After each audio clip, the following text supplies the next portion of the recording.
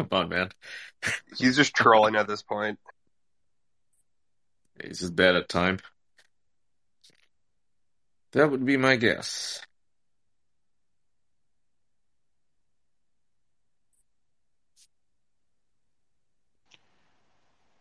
So how's everyone this Christmas Eve? Good, laid What's back the time day. for you? Nice. Yeah. Well, what's the time for you, Ian? 1:11 in the morning, so it's already Christmas for me. Where are you at? Hey, Merry Christmas. Malaysia.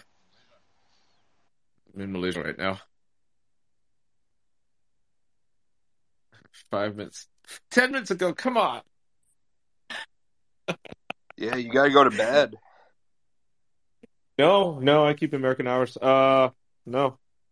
I'm just come on, Matt. I wanna sit down and watch, some Amazon there's this new Nicolas Cage movie that I want to see.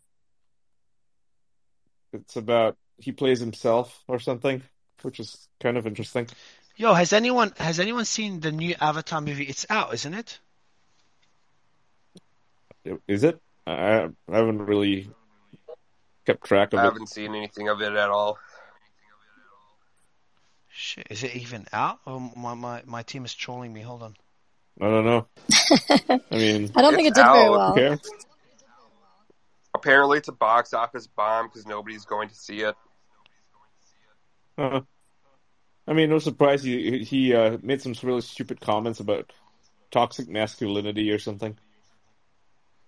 He was like, "We need to erase testosterone from the human race. Um, Testosterone is the leading cause of all the world's problems. We need to get rid of it." It's like, okay, dude. James Cameron said that. Yeah, he said that. Yeah, it's like, fuck off. Never getting my money. He's bought into the whole depopulation agenda, with the WEF. Sucks. I mean, I always figured he was one of those because, he used to be really into oceanic shit, like deep sea diving and crap. Like he had this TV series called Sequest DSV, and the first season was super woke. And this is before there was such a thing as wokeness, right? This is like the mid 90s. It was super woke, and then like he stopped being the producer on the show, and the second season was actually a lot better because he started making fun of his philosophy.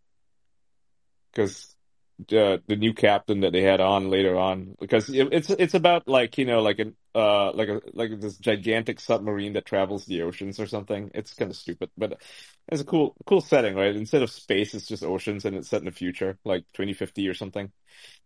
And yeah, I'm just spending time here before Matt drops his thing whenever. But anyway, first season, super woke, saving the oceans, got to stop global warming, all that crap. Second season, new captain, and he's like, no, let's go eat some real burgers. I know a place where they don't serve vegan food. And it's like, hell yeah. It's like, it's just a big fuck you to this fucking guy. It's great. Very Jacques Cousteau first season. Yeah, I liked the first season though. It was good. It was like, I mean, good storytelling and stuff. Definitely had his mark on it, but it's definitely super woke.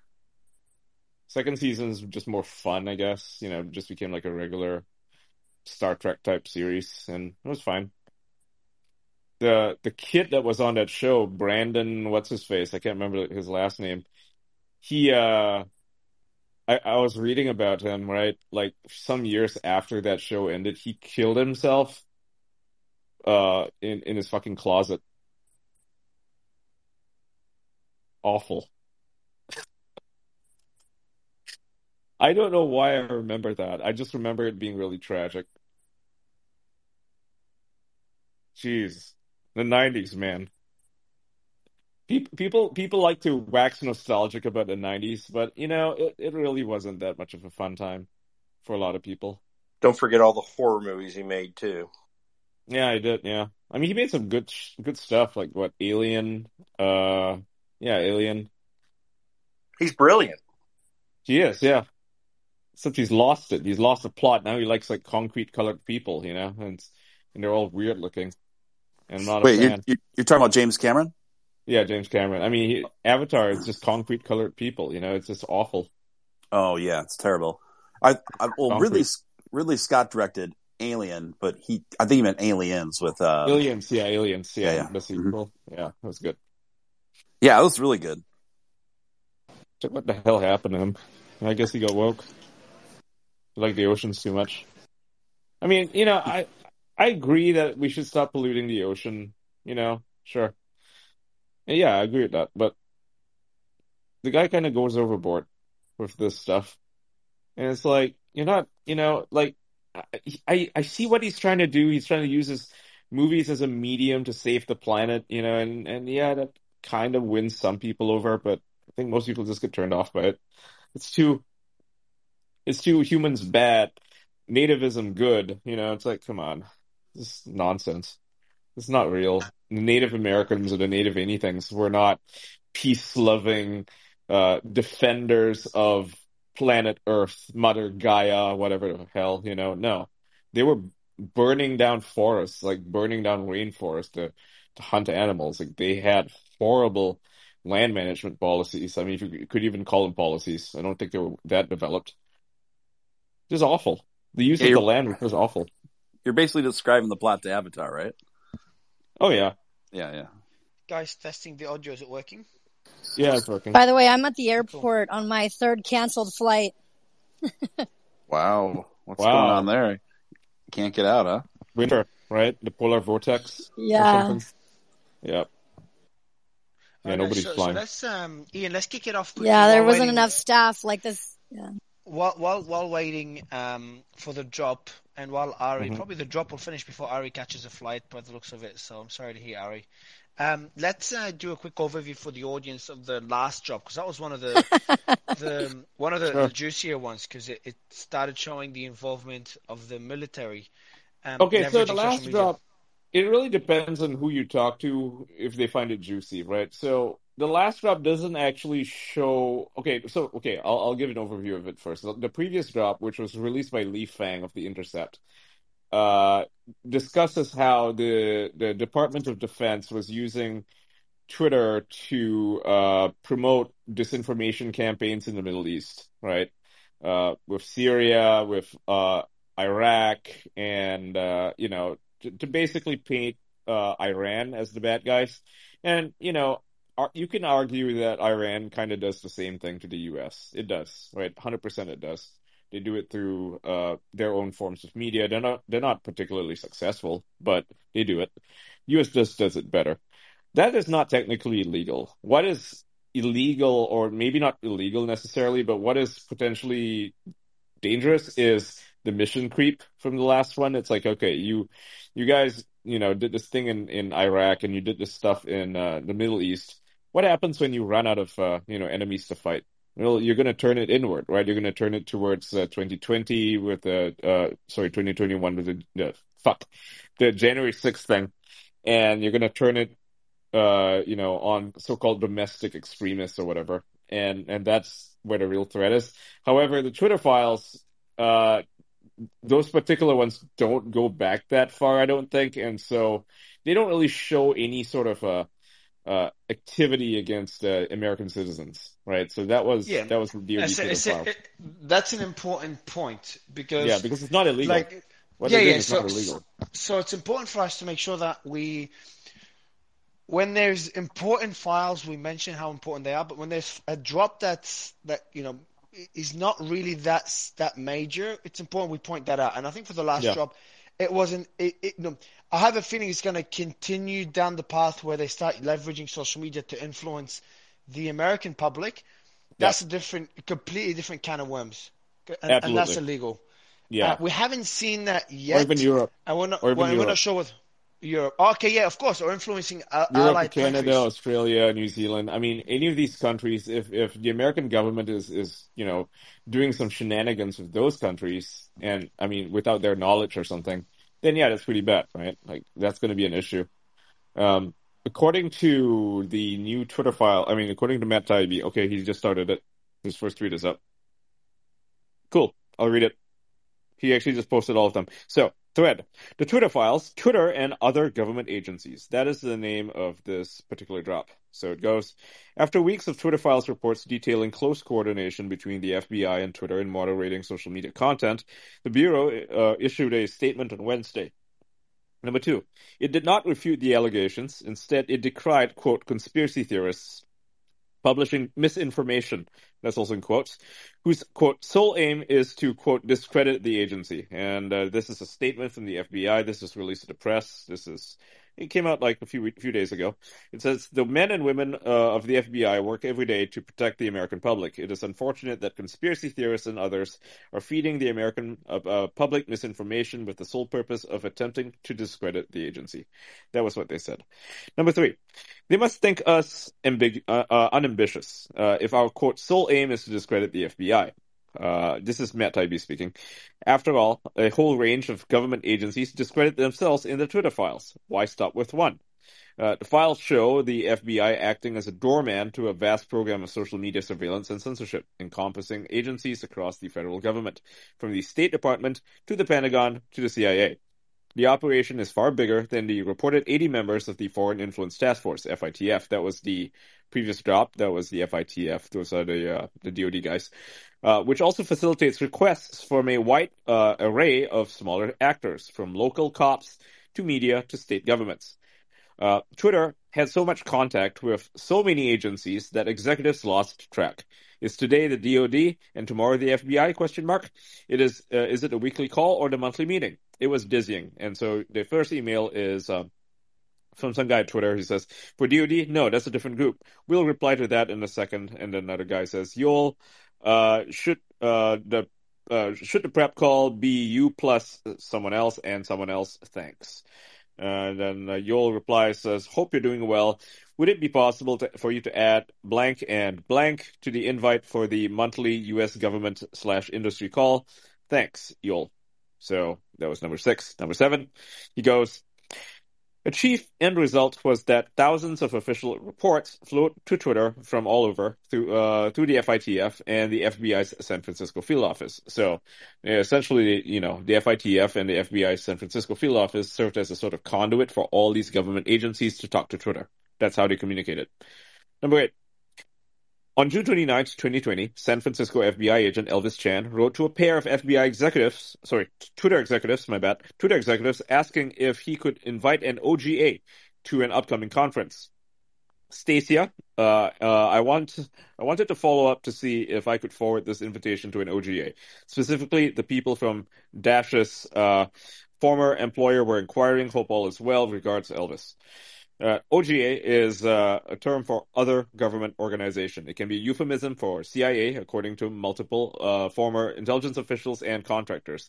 Quote, they think it's mysterious, but it's just conspicuous. So basically, the CIA wanted to be put in touch with Twitter, and Elvis Chan of the FBI was putting the CIA in touch with with Twitter, right? It could be the CIA. It's very likely the CIA. It could be something else, but it's very likely the CIA. And now, I've just pinned it above so everyone can have a look at the thread at the same time. Okay, cool. Yeah.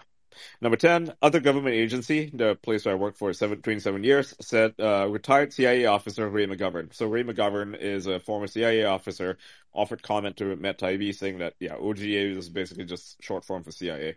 It's just another way to call it. It was an open secret at Twitter that one of its executives was an ex-CIA employee, which is why Chan referred to the executive's former employer. Okay, so they are, in fact, talking about the CIA. Number 12, the first Twitter executive abandoned any pretense to stealth and emailed that the employee, quote, used to work for the CIA. So that's Elvis's question. Ha ha ha. That's very funny. The guy is also like, oh yeah, that's just like CIA dude.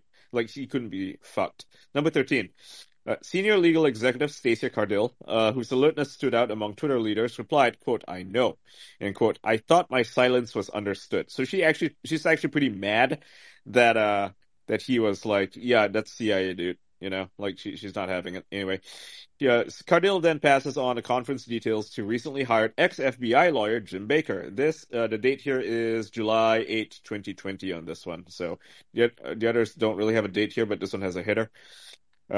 Previously, it was what is this? June 29, 2020. The new email here is July 8, 2020. I'll read the email.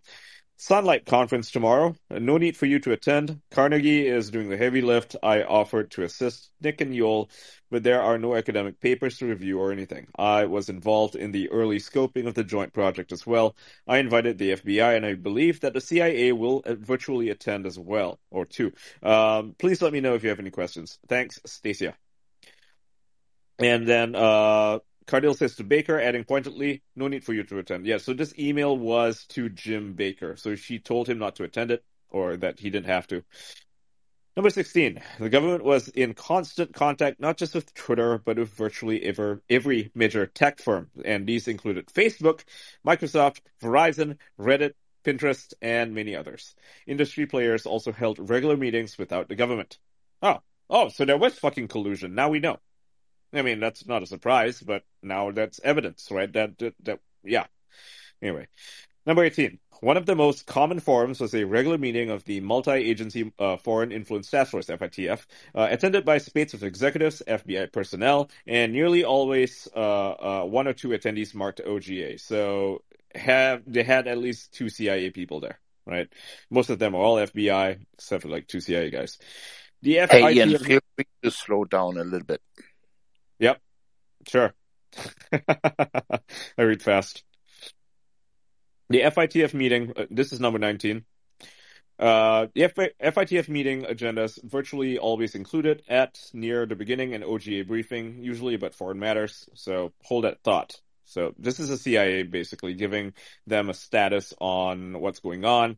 And here's an email from Elvis Chan, San Francisco field office, to everybody. It has an agenda. It's got Russia status. It's got the IRA update, the OGA briefing, APT 28 update, China status. So that's PRC, APT 31. And then the global status includes Iran, Venezuela, and North Korea. And then planning for the elections, FBI posture, your posture, and information sharing channels and methods.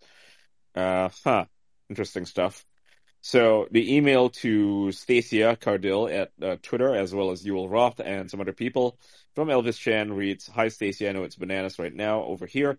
I'm wondering if we can get to something on the calendar over the next round of FITF meetings. Here are the open dates and times, which are left, and there's a bunch of dates there, plus, the IRA, OGA, blah, blah, blah, blah. And on the OGA briefing, it says software and influence campaign against Ukraine. So I guess they were concerned that the Russians were running an influence campaign against Ukraine. And this was in 2020. Yes, it was July 30, 2020. So, number 20 now. Despite the official remit on foreign influence, the FITF and the San Francisco FBI field office became a conduit for mountains of domestic moderation requests, from state governments, even local police. Here's one example here. It's an email from Elvis Chan to Stacey Cardille and a bunch of people at Twitter. It says, "Hi, Stacia. FBI Minneapolis requested that I put you in touch with Lieutenant Hoff about some recent activities, which I provided below. I'll let you two take it from here. Thanks." And it is links to 2 tweets. It's something called TC Park Responder, and it's 2 statuses there. I'm not really sure what they want with those tweets. Many requests, says Matt Taibbi, arrived via the teleporter, the one-way platform in which many communications were timed to vanish. So that's how it works, right? So they give you download access to teleporter. You just download the file, it just goes away. And one of the files I sent was the FBI San Francisco election EOC threat intelligence. Especially as the election approached in 2020, the FITF/FBI overwhelmed Twitter with requests, sending lists of hundreds of problem accounts. Hundreds, yeah? Not dozens, hundreds. Let's see here. What did Elvis send them? Yeah, just a shitload of accounts. Just super big. It says here, the FBI San Francisco Emergency Operations Center sent us the attached report of 207 tweets, which they believe may be in violation of our policies. Spreadsheet included. Thank you, Stacia. And she forwarded that to her team. So, it's funny how, a brief aside, it's funny how they went from focusing on foreign threats to now domestic threats, right? It's like mission creep. Anyway, number 23. Email after email came from the San Francisco office heading to the election, often adorned with an Excel attachment. And here's one such email. It says, "Hi, Stacia. Our FBI Baltimore identified these Twitter handles and tweets which appear to provide misleading information on the time, place, or manner of voting in the upcoming elections. We believe that they may violate your terms of service and bring them to your attention. And we would appreciate feedback regarding this matter. Thanks." And it's just an Excel spreadsheet that had a ton of people's names in it. We can't read the file. I don't think he has it available, but it's there. It's pictured. 24. There were so many government requests, Twitter employees had to improvise a system for prioritizing and triaging them. That's pretty insane. There was just so many. So, and this is Stacey Cardill, in an email titled "Prioritize Elections Escalations" to a whole bunch of blanked out names. Says, "Hi, dash, dash, dash. Hope you are all both well. I want to reach out about election-related escalations. As you know, with the adoption of the unified escalation tool," so this is a tool that that Twitter developed, "and the deprecation of the go/election escalations, we have been sending all elections-related requests directly to Get Support for review. These are all their internal processes, I believe. We're having some issues with the backlog impacting our elections efforts. The folks on this email represent the DC public policy, legal, and comms teams working on elections. Generally, we are the ones escalating the high-priority content, whether it is high-profile or coming directly from government partners. Specifically, Pop Policy and I escalate reports from the FBI, the DHS, and state election officials, or the Election Integrity Project run by Alex Stamos. I wonder who that is. Comms escalates a lot of content tied to press inquiries about election issues.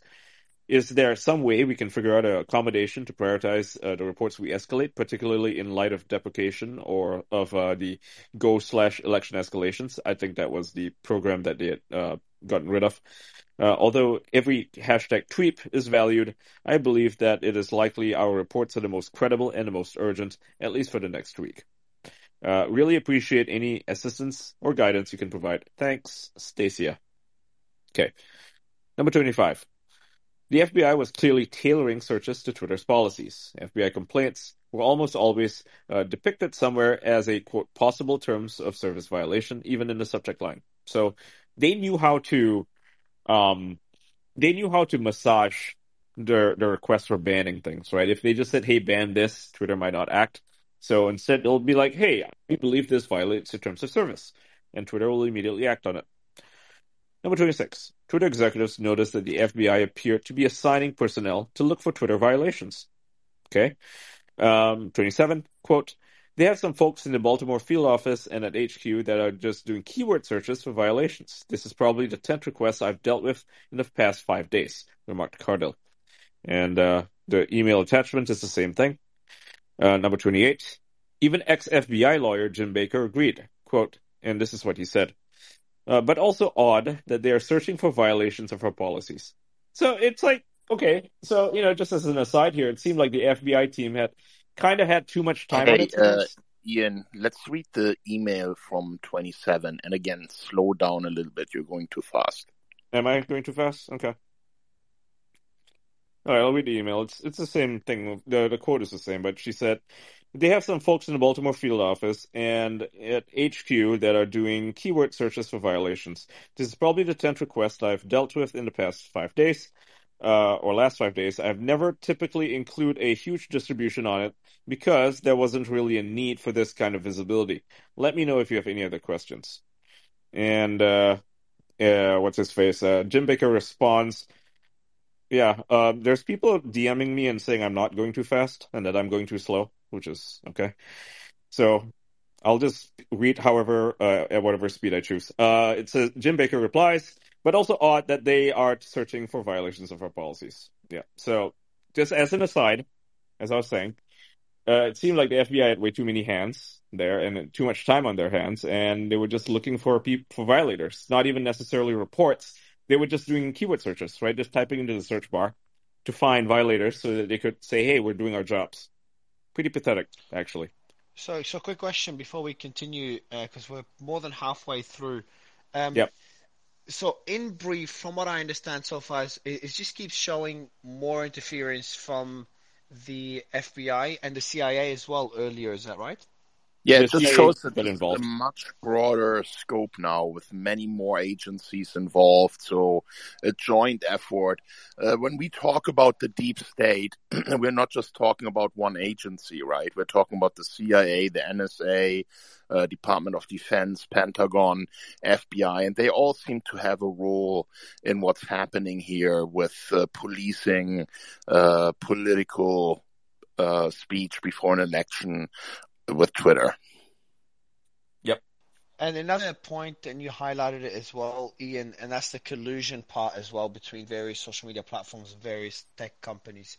Yeah. So it was one of the points mentioned earlier, but it kind That of was confirmed what we already kind of know, that there was collusion. Now, I'm just for the audience. That's not necessarily bad, but it does open up the opportunity for them to to collude on things that are not too kosher, and government requests. So it I just think shows a big centralization what's of power. yeah, Mario, I think what's so relevant here is that in the first Twitter files about the FBI, what we learned was that they already had the laptop, right, in December 2019, that they would have gone through that material to see if it's, a danger to the president, the laptop, the Hunter Biden laptop. And here we see them all working in concert, with other agencies, and their effort was to shut down the story, to keep the truth from the American public so that their voting is not influenced by this kind of inconvenient truth. And this just adds on top of it another layer where now more agencies are involved, including the CIA. And don't forget, it was the 51 former and current Intel officials that issued the statement saying that the Hunter Biden laptop is likely Russian disinformation or has all the hallmarks of Russian disinformation. So they're all working together. They all understand this laptop is out there. It's going to become public, and they work in concert to try and change the outcome of this election. It's also worth keeping in mind that most companies in general, like say telecommunications companies, Verizon, for instance, they do not work like this with the FBI or the CIA or anybody else. They require a court order for anything, right? We've heard from people who are current and former FBI agents, who have had to deal with companies like Verizon or even, Amazon, really. And it always requires a court order. It's not easy to get them to do anything. They don't want to do anything because it's a violation of their customers, right? Their customers' privacy. So they tend not to do anything. Whereas with Twitter and, to my understanding, Facebook, they are just happy to do anything at all that the government asks them to do, which is why this is so egregious, right? This is so abnormal that they are able to use Twitter effectively as a tool of their propaganda. Yeah, it's a complete abuse of power. And, I've made a tweet a couple of days ago that I have a legal team looking into the avenues that we can take to take action against this. And there are so many numerous breaches of law. This is going to backfire big time for them. And I'm looking forward to that. Mm-hmm. I think you sent me a message on that. I didn't get back to you. Actually, Fidgetal, did you go through That before would we be interesting. continue? Can you hear me first, Ian? Yeah, I can hear you. Perfect, cool. Yeah, Fidgetal, did you go through the drop and did you have anything to add to Kim's comment in terms of the legal risks available now for Twitter? I'm not sure if you've got an opinion on it yet. I think, my standing opinion is that there's not much risk. There's not much standing, to be honest with you, for anybody to make a claim. Oh, you got a lot of background noise. Mm. Yeah, we're curious to see if would collusion. One more question, Fidgetal, because I know you're out, like most people that have a life, unlike me. But one more question: the collusion aspect of it. Is there any legal repercussions there? No, there's no standing is the problem. There's no What is there's no harm. background? What is your background in law to make statements like that? 12 years of practice. Okay, and so you're saying you don't see any issues legally with any of this? No, I just don't think there's a private right of action. There's no actual harm or damage is the issue. Well, let me give you a couple of things, right? Look at 42 U.S. Code 1985, conspiracy to interfere with civil rights. Look at the Hatch Act. There's so many examples. Just maybe you should invest some time before you make stupid comments like that. I didn't call the things you say stupid. So let's keep it civil, please. Yeah, go ahead, Brian. Jim. I echo what Fidgetal says. I'm not an attorney, of course, so I'm not going to give it any legal opinion here. But for there to be a crime here would mean that there's things we're missing. So is it possible a crime took place? Yes. Do we have evidence that a crime took place from these Twitter files? No, I don't think we have that right now. You and your brother, is it your brother who's also operating under the same name? He has his own account. Yeah, but I mean, you guys always come in here. You said there's no evidence about the emails of the Hunter Biden laptop because they don't have headers. You're just always running interference. And, it looks like you have an agenda because the things you're saying are just not adding up. They're just not true. Kim, you're not even an American citizen and you're giving conspiracy theories out here. All I'm doing is trying to counter your conspiracy theories with information and facts based on what we know. Sure, there could be illegal actions that took place. You're calling this conspiracy theories. I'm calling you jumping to conclusions. I'm calling that you jumping to conclusions that a crime took place without any clear evidence that a crime took place. A conspiracy theory. Well, I just provided a couple of acts under the U.S. law. But the Hatch Act that make it very clear. Let's go, guys. I think we should let's do a room with lawyers maybe next week or after the files are done, and can we go through all of them, dissect them, and see what we can find? Yeah, let's get some extra lawyers on this. Tom. I mean, also get a couple of observers. Like Tom Fitton knows a bunch of stuff. Yeah, no, Jim, you wanted to jump in, and thanks, Jim. Thanks for waking me up. Mario, I want to say something to you because I think this is important, and give me a minute here. You say it's important to hear all sides, right? But you're also inviting people in here. I mean, for someone to call me a conspiracy theorist and to say there's nothing to see here. I didn't say there's nothing to see here, Kim. Yeah. You need to be a little bit more careful that you don't invite people into the space that are literally just here to whitewash everything that's happening in these Twitter files. Because everyone who looks at what's happening here can clearly see there's a government pattern and an agency pattern to try and change the outcome of an election. And for someone to come in here and say, this is nothing burger, we've seen nothing criminal here. That's just, you need to be a little bit careful, Mario, who you are inviting into these spaces. I'm with you. I think I want to give Brian, go ahead, Brian. I'd like to quickly respond, and then we'll go to Jim. Kim, all I'm doing is pointing out what we have as facts and evidence. You're jumping onto things and saying that this means this when we don't have evidence of that. Does that mean that your theory is incorrect? No, it doesn't mean that. Isn't it kind of like moving the goalpost, though? I mean, well, unlike before you, they'll be like, well, there's no emails, and then we get the emails, and they're like, well, the emails don't exactly show this, and then, when the emails do show that, you're like, well, you have to prove it in court. There's just no evidence of a crime right now. And you just talk to it. You're wrong. You don't think it's a crime for them to suppress American voices? I can tell you why you are wrong. Brian, what would you have to see for you to believe that there's damning evidence that calls for a crime? What would you need to see for that?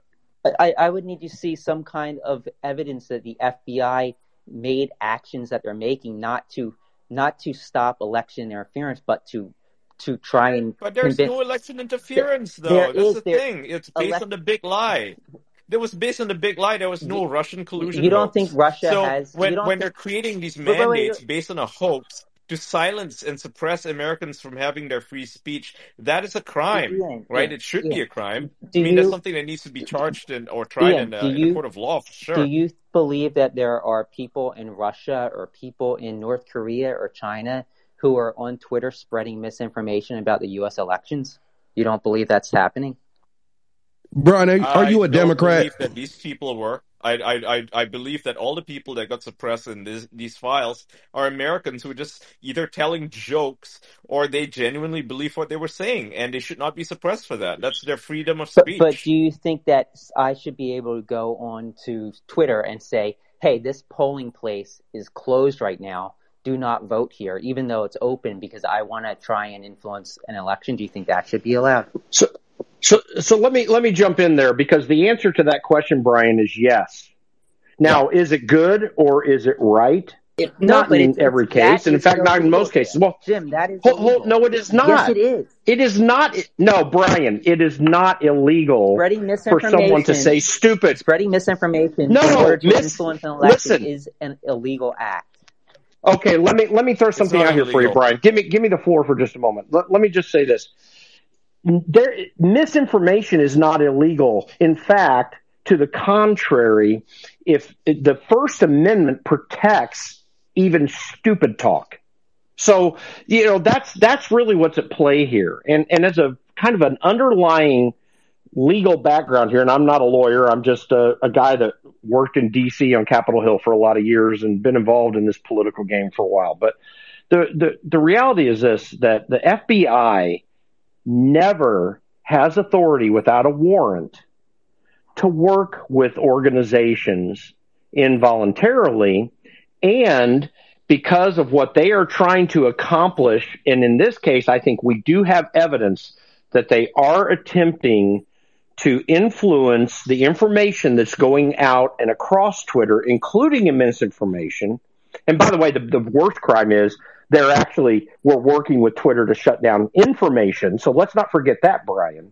But it's not the FBI's role ever to massage companies to do their will. It is in their interest to do so if they have an investigatory purpose or role in something they're trying to do, but they have no legal authority to do that. There very well may be crimes that have been committed by the FBI, and this rollout and the other one that Matt did, I don't think the previous one related to the military is necessarily one of those, but these other. Okay, so let's just go back on topic. I will just say one thing real quick. When someone comes in here and tells you that I shouldn't be talking about this because I'm not even American. Tim, you attacked me first. Hey, I'm talking now. Okay, you be quiet. I'm talking. When someone comes in here, tells you I'm not an American, this is a conspiracy theory, right? And the legal advice that I had of some of the acts that I've already quoted, clearly showing that this is unlawful behavior. You just need to understand that there are people here running interference, people that don't like this stuff to be out there. And just keep that in mind. This is an open space where anyone can join. And I don't know why these guys are speakers here on this panel, but they are clearly having an agenda, because they're coming here every single space, every single drop of Twitter files, running interference. So what I suggest is we just move forward now with Ian reading the rest of the tweets, and then let's have the discussion. Can do. I can totally do that.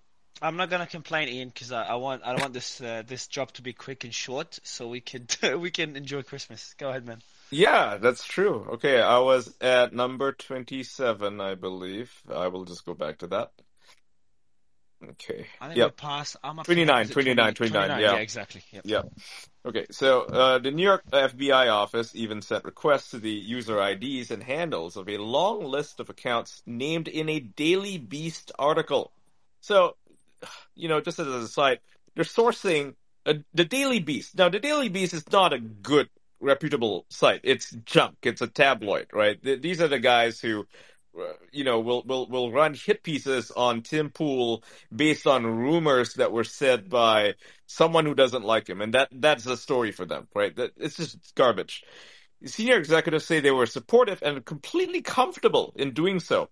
So FBI gets the Daily Beast, and it has a fucking article that links to right-wing media outlets duped by a Middle East propaganda campaign.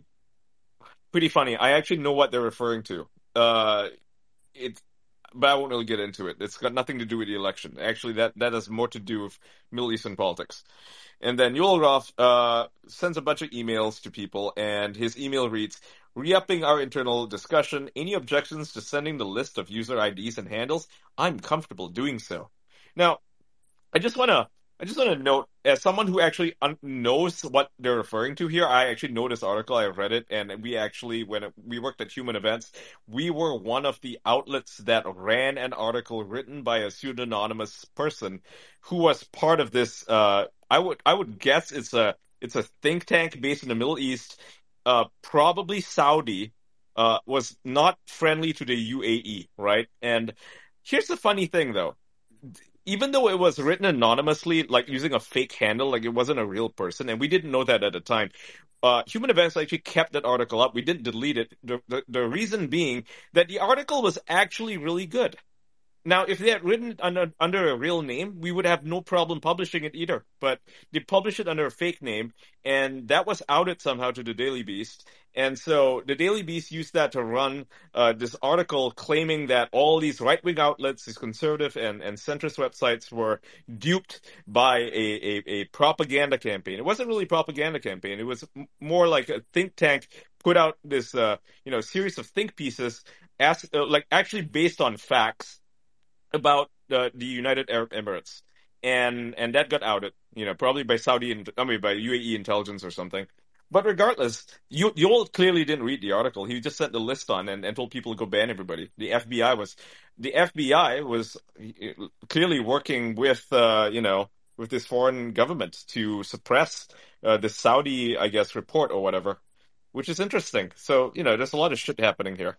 So Anyway, what you're saying, who determined this as misinformation? Was it the FBI? You're saying the it's FBI the determined UAE? it as misinformation because they read an article on the Daily Beast that claimed it was misinformation. But it wasn't really. It wasn't actually misinformation. It's actually based on facts. It was just misrepresenting the writer, right? It's like if I were to write a completely factual article, but I publish it under a different name, and then you ran the story not knowing that I had written it, and that you thought someone else had written it, like a non-existent person, that doesn't change the fact that the article is true, right? That everything in the article is the truth. It just changes who it came from, right? and that was the gist of it. Like they claimed that everything in it was propaganda, but it actually wasn't. It was actually really well sourced, well backed up by research. So, yeah. Like it's really funny what they determine to be misinformation. Even just coming from the wrong person is considered misinformation. So if Vladimir Putin were to say the sun rises in the east, they'll be like, no, that's misinformation. The sun actually rises in the northwest. It's absurd. So Next one. number 30. It seemed to strike no one as strange that a quote-unquote foreign influence task force was forwarding thousands of mostly domestic reports, along with the DHS, about the fringiest material. And this is one of the examples of... I've never heard of this website. It's called The American Report. And the title of the article is Biden using scorecard and the hammer to steal another U.S. presidential election, just like Obama and Biden did in 2012. The American Report, written by Mary Flanning and Ellen Jones on October 31, 2020. And then the article goes on about some powerful supercomputer system known as the Hammer. Includes an exploit application known as Scorecard that is capable of hacking into elections and stealing the vote. According to CIA contractor turned whistleblower Dennis Montgomery, who is designed and built, and this doesn't appear to be like a real website. It appears to be like one of those spammy websites, but that's the quality of the material. You know what the funny thing is about this? If the U.S. government wants this to be removed, there's probably some truth to it. Right. I mean, why else would they want to censor something that looks conspiratorial? You Kind know, of if sucks, they right? feel Now everybody needs to look yeah. up Hammer and Scorecard. What the hell is that? Curious? I bet it's on Rumble somewhere, or what's the other site? BitChute. Yeah, I bet somebody did a video on it. I'm looking it up, but there was a General McInerney right after the election who was speaking to stuff like this related to Dominion. I could never validate that there was any truth from it, but he was a 3-star general in the United States Army and was making claims to this. I'm looking it up now, and maybe as we're talking about it later, we can flesh it out. But there was some discussion on this, but that is a weirdo-looking website. It doesn't matter what you think.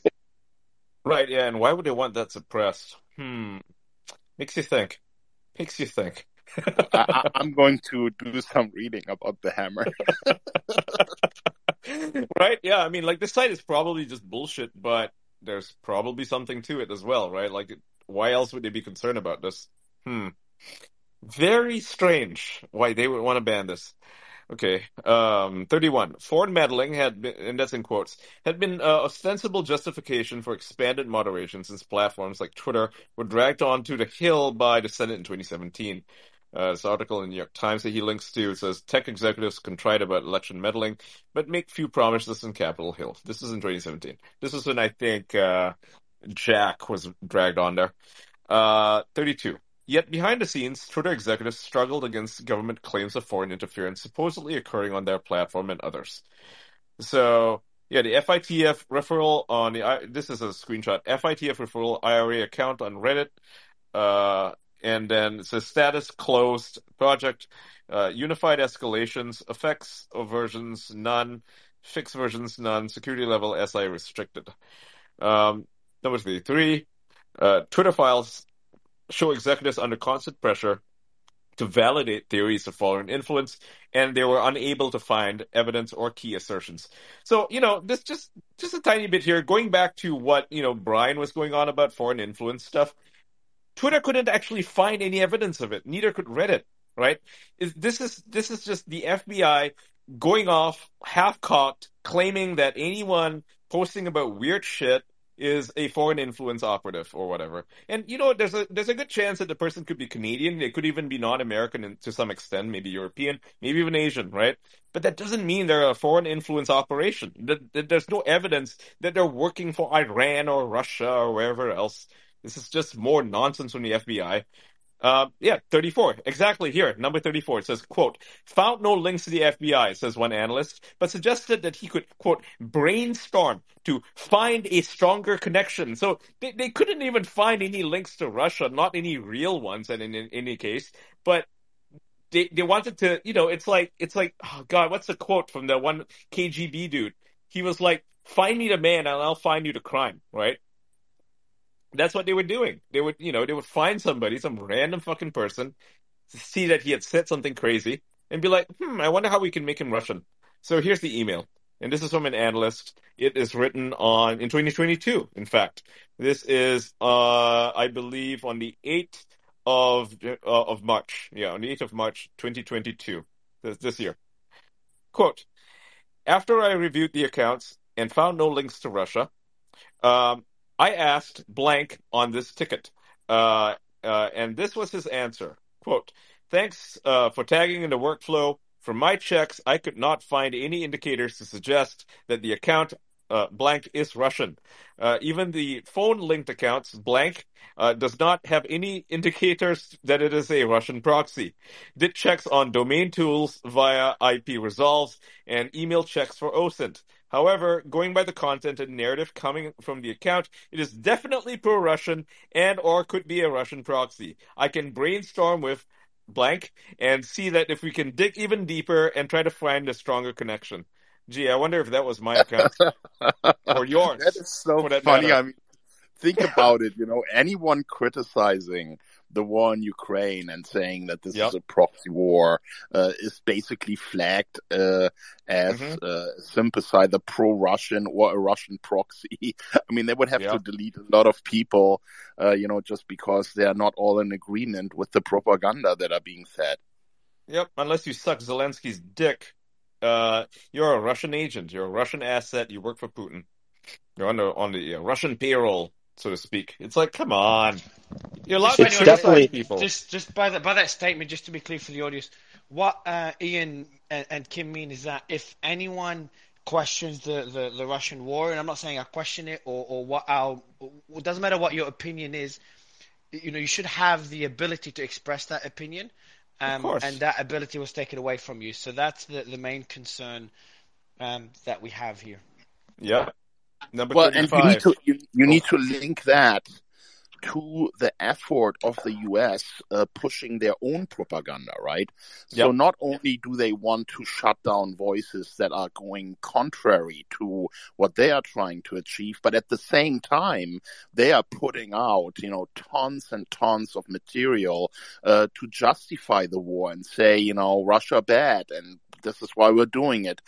So it's kind of double problematic, because not only are they committing propaganda against Americans in this case, but they are also shutting everything down that goes against what they're trying to do. Can we bring Viva Frei up as a speaker? Yeah, correct.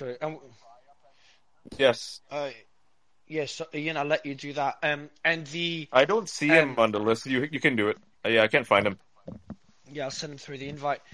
So yeah, and we were talking earlier, me and Ian, about so what would make the last drop. By the way, we've got Tom on stage. Good to have you, Tom. What made the last drop concerning? What could make it significantly more concerning is if we saw concentrated efforts by the U.S. government to influence the opinion of U.S. or European citizens. Because that would be the line that would concern us if that line is crossed. If they did that, beyond trying to censor people. I mean, censoring people is really, really bad. I mean, it's illegal on the one hand. But trying to propagandize to American people or, to American citizens against, in a way that's nudging them, that would also be a very serious concern. So let's keep reading here. Just quickly, who do I invite before you keep reading? Viva Frei. Viva Frei. Is there any chance I could speak up for a second? Yeah, sure, man. Well, I'll invite Viva. So VIVAFRYE. FERI. I don't know if he wants to come on, though. She might just want to be listening. Yeah, she could just send me a request if she does. I thought she requested. It's a he. He's a pretty well-known commentator. Cool. I thought Viva Frei wanted to request to speak. Yeah, no, I guess someone.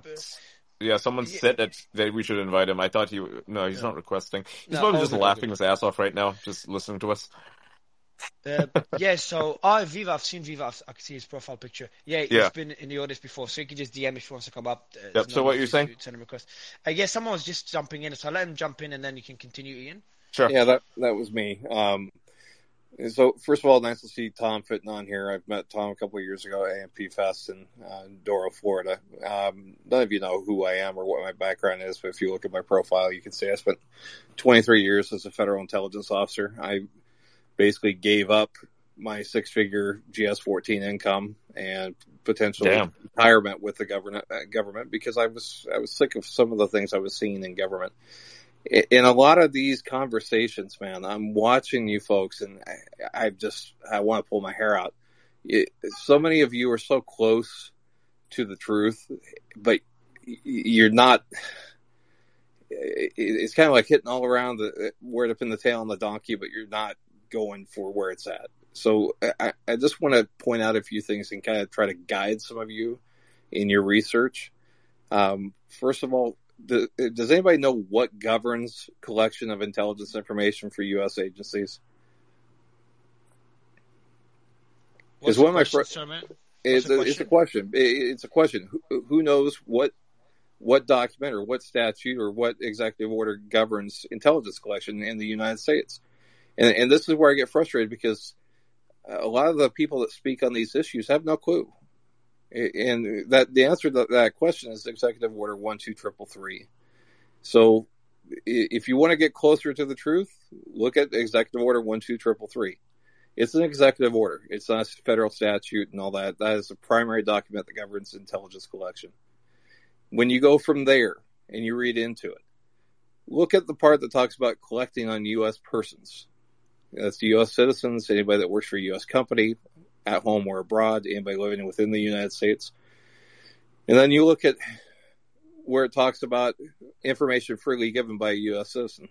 Well, shoot, that's dang near everything posted on social media. It was the person on social media posting that. So when Fidgetal talks about no legal basis, I could see his point, no legal standing, because one, it's freely given information that you're putting out there.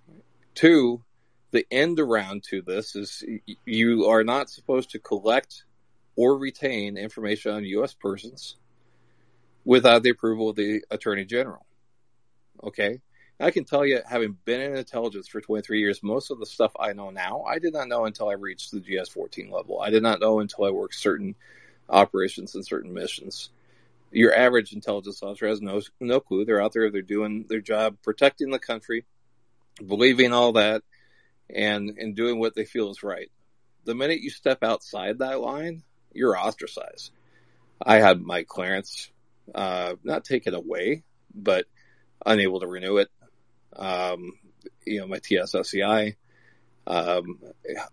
basically a code put on my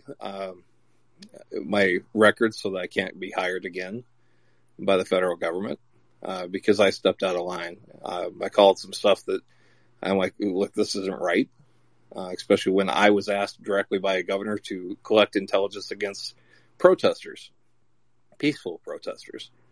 And when I refused because it's in violation of civil rights and civil liberties, I was removed. I was basically ordered that I'm going to be transferred up to D.C. to sit in a corner and color, be in charge of the See Something, Say Something campaign. And, I'm like, no, at this point in my career, I'm not going to go and screen gossip. Not doing that. But look at Executive Order 12333. When it talks about retaining information, where does the government retain most of their classified information anymore? You would think a government that's so secretive that wants to protect national security secrets would keep it within the government, right? Why is it going to Microsoft Azure? Why is it going to AWS? Why are they using those cloud platforms so heavily? Why? Why would they take that chance? Because it's not being hosted by the U.S. government. It's not being collected by the U.S. government. How do you end around on all these legal issues? You buy data. You don't collect it, you buy it. You buy it. You store it on a cloud. You store it on a standalone system. So if the standalone system needs to disappear, it disappears. And one of the frustrating things from my point of view is nobody seems to care. I don't have a huge following. I'm not a well-known commentator or anything. Oh, we talk about it sometimes. It's just that we don't have any power, Can't stop them from selling data. Look, I get it. And that's and nobody gives a shit. We're the product. We're the product, right? Social media is free, and we're the product. They're selling us. They're selling our information. Absolutely. Yeah. But I look at people like Tom Fitton, like I said, who I've met. They're actually taking actions, and that's what matters to me. All the talk, all the who's right, who's wrong, calling each other names, all that stuff. I want to see people take action because at the end of the day, that's all that matters. And I'd recommend... That's exactly what's going to happen. There will be a lot of action taken, and I don't understand why you have a problem with us, arguing about these things. If the end result is that there will be legal action and consequences, then, that's fantastic. Even legal if that action has to go down the right path. Just a second. Even if legal action is prohibited because of, the executive order that you mentioned or other technicalities, the public is learning something really important here. And I think the most important thing about what happened here is that the FBI had the Hunter Biden laptop since December 2019. They would have reviewed the data on it just to know, is there any threat to this presidential candidate? Can the data on this laptop be used to influence him? So the FBI would have gone through all the data on the laptop. They would have found a lot of problematic items, crimes that have been committed, even the, presidential candidate being entangled in business dealings with his son and so on. And with that knowledge, they went to social media companies and the media and told them there's nothing to see here. This laptop isn't real. This is Russian disinformation. And they censored it, despite knowing that there's a lot of problematic material on it. And that lesson to be learned for all Americans, I think, is the most important one. And now another thing that I would like to add, when you see press stories that are not even going into this, that are trying to make this about Elon and trying to label the writers of these Twitter files people that are just supporting a billionaire. When you see press stories that are trying to take this down as something, as a conspiracy theory or as nothing to see here, those are the people who are incentivized by the deep state to do these things. So you can be sure they're either on the payroll or they have some other power incentives to write this stuff, because any fair-minded person who looks at what has come out understands that this is completely unjustified, ridiculous, and wrong what the FBI did here with the help of their other agency partners at the CIA and elsewhere. Kim, I want to push back on this idea that there is a payroll specifically. I mean, there is a possibility that some of these publications, at some high level, they are, maybe have some cooperation or some pressure as well. But the idea that they're just on the payroll, I don't think that's accurate. A lot of people, these journalists, for the most part, believe that. And the narrative that comes out of it is because they've sort of convinced themselves that it is the truth. It is how they see the story. It's a click, right? Sorry, Ian, what did you say? It's a click. These people agree with each other because it's like a hive mind kind of. So they're not necessarily being paid for it, but they're serving the same purpose, right? And in the end, they're still serving the same, evil overlord, if you want to call it that. It's part of it, and it's part of it is just like you can look at the story in different ways, and different people look at it, right? Because you look at Elon, right? There's half of this. Well, I don't know how people in this room feel, but maybe not half, but some people absolutely love him, right? See him as innovator, somebody who's capable of great things. He's, even if he makes some mistakes along the way, he's doing great things, right? And other people see him as this horrible, horrible villain. And it's not like they're being paid to have that opinion, and yet they strongly, strongly feel that way. So the idea that, somebody's just being paid, and my background is in journalism, right? And if I get a story rejected, for example, and it's going to be, if I'm going to try and place a story that's positive about Elon, the reason if I get rejected, the reason it's going to get rejected isn't because there is some kind of a payroll situation. It's because the editors strongly feel that I'm wrong, right? And so it's way more about a bias and a perspective. Catherine, where do you think that feeling is coming from, though? Because the way I see it, what Elon is doing, he is showing, number one, that there is a conspiracy to influence an election. Number two, the beneficiary of that conspiracy was obviously the Democratic Party and the now U.S. President Joe Biden. Everyone who is in that camp, being Democrat, being pro-Joe Biden, against Trump, they don't even want to look at the evidence that is being presented here. They just ignore it. And all they care about is that they need to defend Joe Biden, this administration, the Democratic Party, because that's who they stood up for against Trump for all these years. And it's not anymore about logic, actually looking at the facts, letting all of this sink in and call it for what it is. an unlawful interference in an election. Well, there is.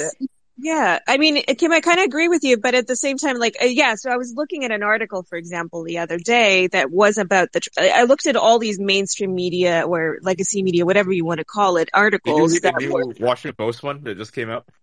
Not that just came out, but I was looking at some other ones and just the Twitter files specifically. I was looking at how the Twitter files were being covered. So, for example, one article criticized, what was being made of. I mean, they all criticized what was being made of the Twitter files, but the focus was on, for example, the Hunter Biden laptop story suppression, right? So the way that they characterized it was completely that the issue was that the Hunter Biden, it was legitimate for Twitter to censor that because it was at the time, unverified. They didn't want to be complicit in spreading misinformation. And so they were being cautious, right? And they completely omitted, because to me, the much bigger concern, because I'm not even, I can understand that point of view, right? But the much bigger concern was really that the FBI was involved and that did know that this was valid. So they did not cover that. So I think so much of that is human nature and how people convince themselves. And that happens, with any kind of extreme point of view where, maybe not being able to, when you push back so much, when you are so determined to win, that you're not willing to sort of look at the facts, I guess. Well, that's but their job is to report the news, right? Living in an environment, just real quick, Prodigal, I'll let you talk after. We're living in an environment where politics are so divisionary and so tribal that even when there is clear evidence of a crime, if it goes against your party and your candidates and your belief, you will fight it no matter how clear the evidence is. And this is what we have come to in the US. And the big problem that most people don't see is the deep state is using that division and is using this as a benefit for them to get away with more and more stuff, because they know that at least half of the country is not going to call them out for their... Well, when you say deep state, Kim, what do you mean by deep state? And when you say using... Well, just Google it. If you don't know what the deep state is, just Google it. I want to understand what you mean. No, I just want to understand what you mean by these words. Well, I mean what Google means. Just Google it. What deep state is. We all know what the deep state is. Can we all stop pretending we don't know what the deep state is? Yeah, the deep state's a very real thing. I mean, it can vary from person to person, but I mean, we've had many talks about this. I mean, it's basically the unelected government, right? The people, yeah. The bureaucracy who work in government against the elected officials. Like, that is what the deep state is. It's not complicated. It's very simple. Like, anybody can be deep state, right? And if you're all working in concert, maybe not even necessarily talking to each other, but you're all working to destabilize the elected government, then you are the deep state. That's as simple as that. Every country probably has one.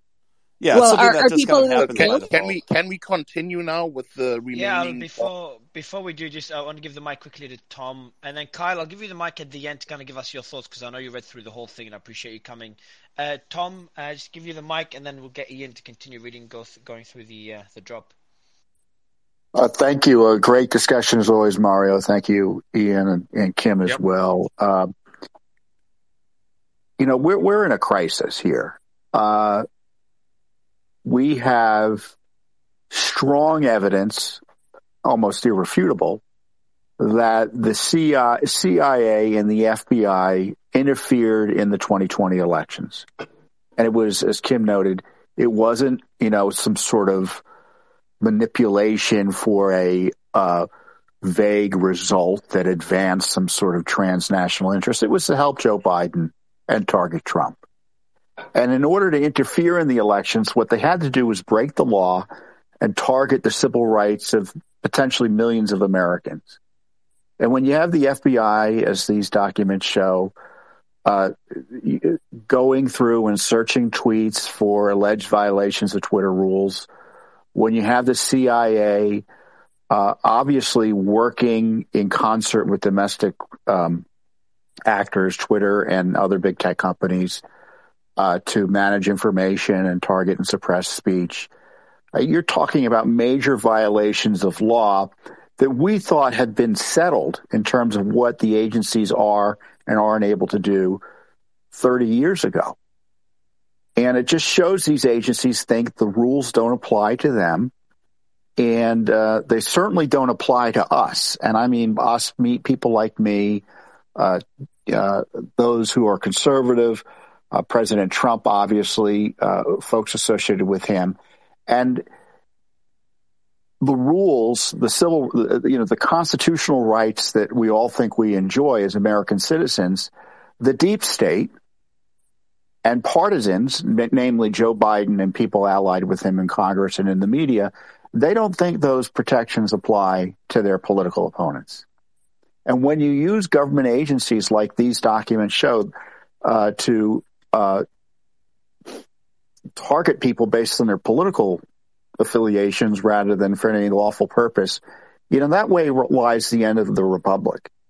And so I'm sure the media is going to ignore this like they did the other ones, Twitter file drops. But we have the prior drop showing the FBI interfered in the election by censoring Americans and helping Hunter Biden and Joe Biden manage this information by censoring it. And now we know the CIA was part of that operation. And the question to me is what's the accountability going to be? What is the response going to be? The proof is there. And so we don't need, let me just say, but this, you're going to hear a lot of Republicans say we need to have hearings. And I don't oppose hearings. I don't oppose investigations. Everyone listening should be at least assured, if Congress isn't doing it. Judicial Watch already is looking at all of this and has already uncovered a lot of information. But are people going to lose their jobs? Are people going to go to jail? Are agencies going to be defunded? I mean, that should be the debate, not whether we're going to hold more hearings and have 2 years of document fights from a House Republican Congress. Thanks. Thanks, Tom. Yeah, I agree with Tom. And I think where this has to go is into the court system, and that's why I focused on putting a team together, paying the retainer and everything to just investigate what are all the law breaches, what are the remedies that people have who have been victims of this manipulation. And what are the avenues to get more discovery? Because what we are seeing right now is only the tip of the iceberg. These Twitter files are selected examples only affecting Twitter. They are mentioning some other big tech companies, but we haven't seen any releases from them. So the goal here really has to be to get discovery about what happened here, not just from Twitter, but from other companies that were involved in this, and to really open, this box complete. There's a little glimpse and a little corner of the box. Right. In terms of the impact, we have to remember Facebook has exponentially larger reach than Twitter. YouTube, Google has exponentially larger reach than Twitter. Twitter is only a much smaller subset. It may have an outsized import. But in terms of the number of violations and number of crime victims, Facebook, comparatively speaking, there are many, many more harmed through this activity on Facebook than what we're talking about on Twitter here.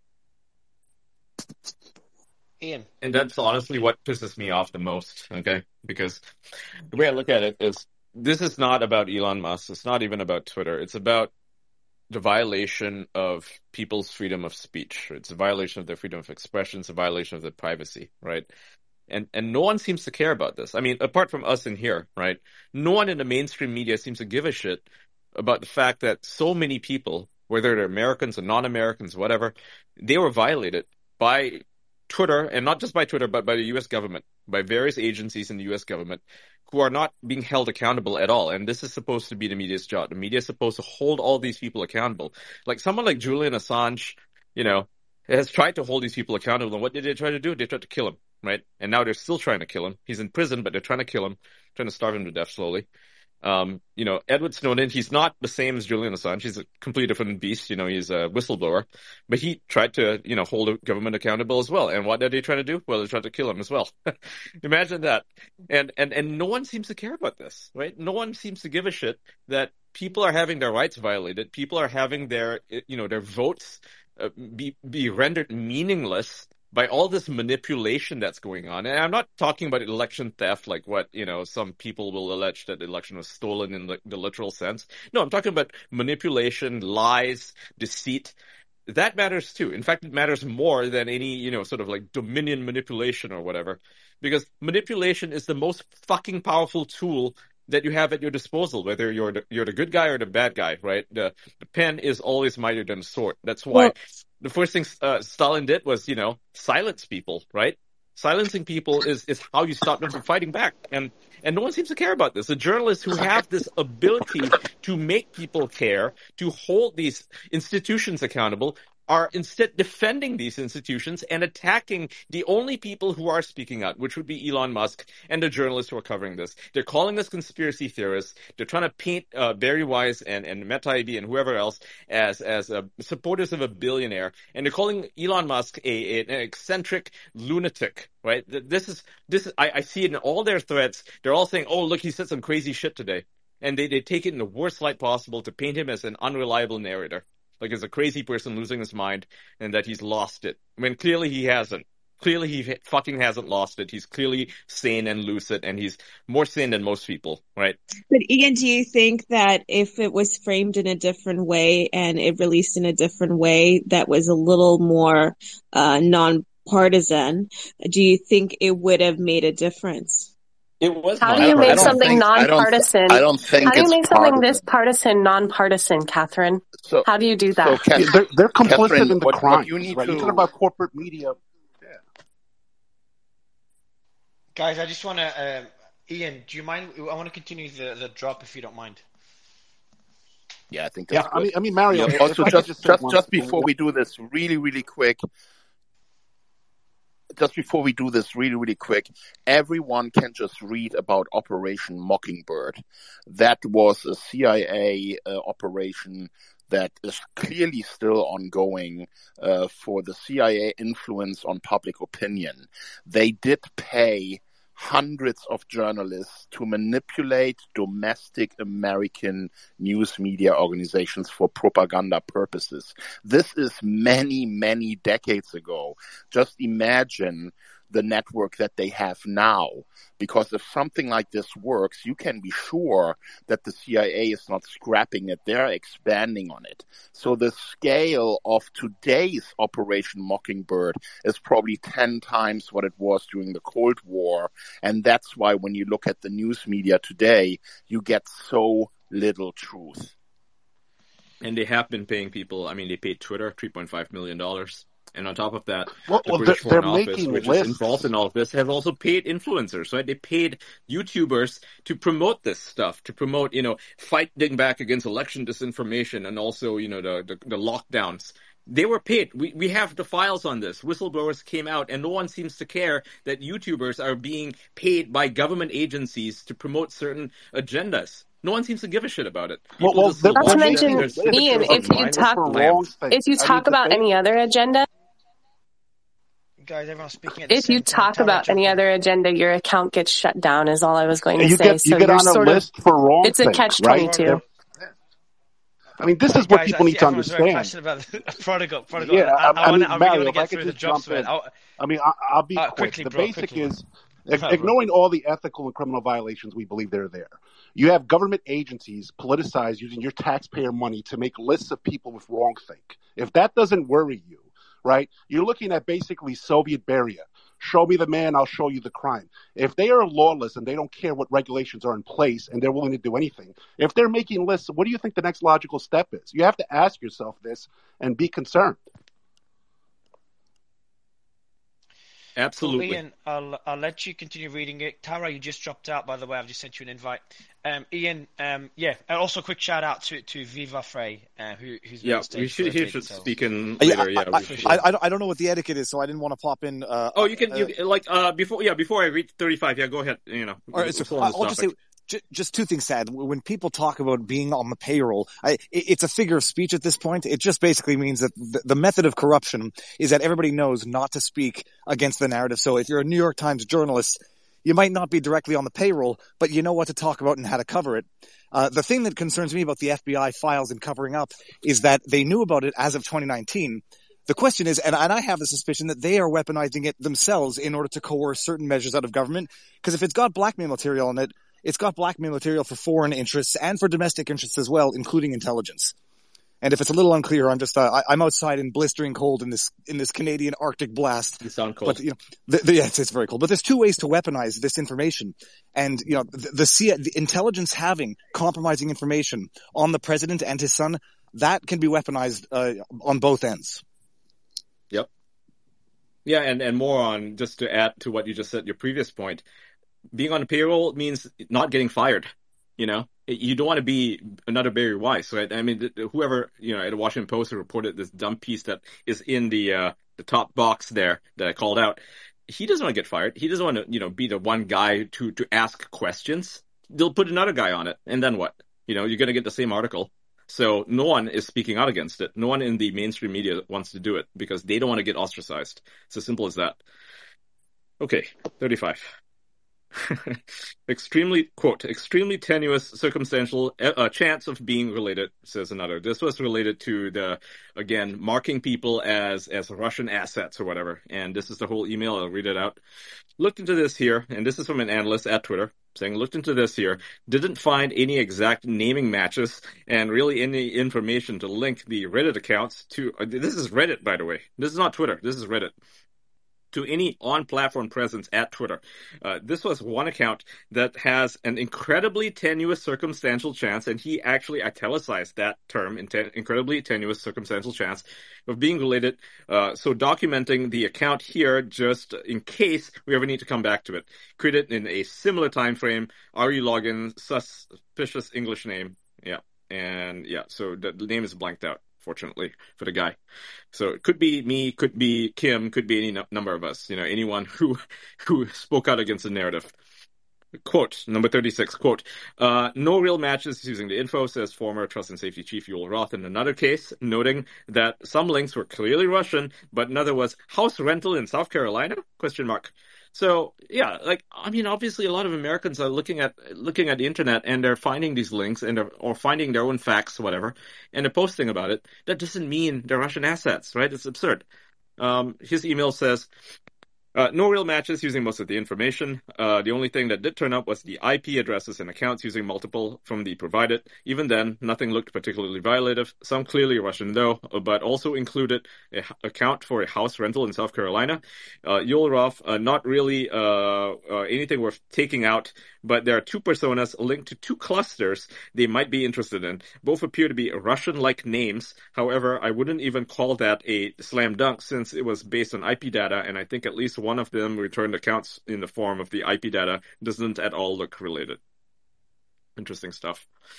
Number 37.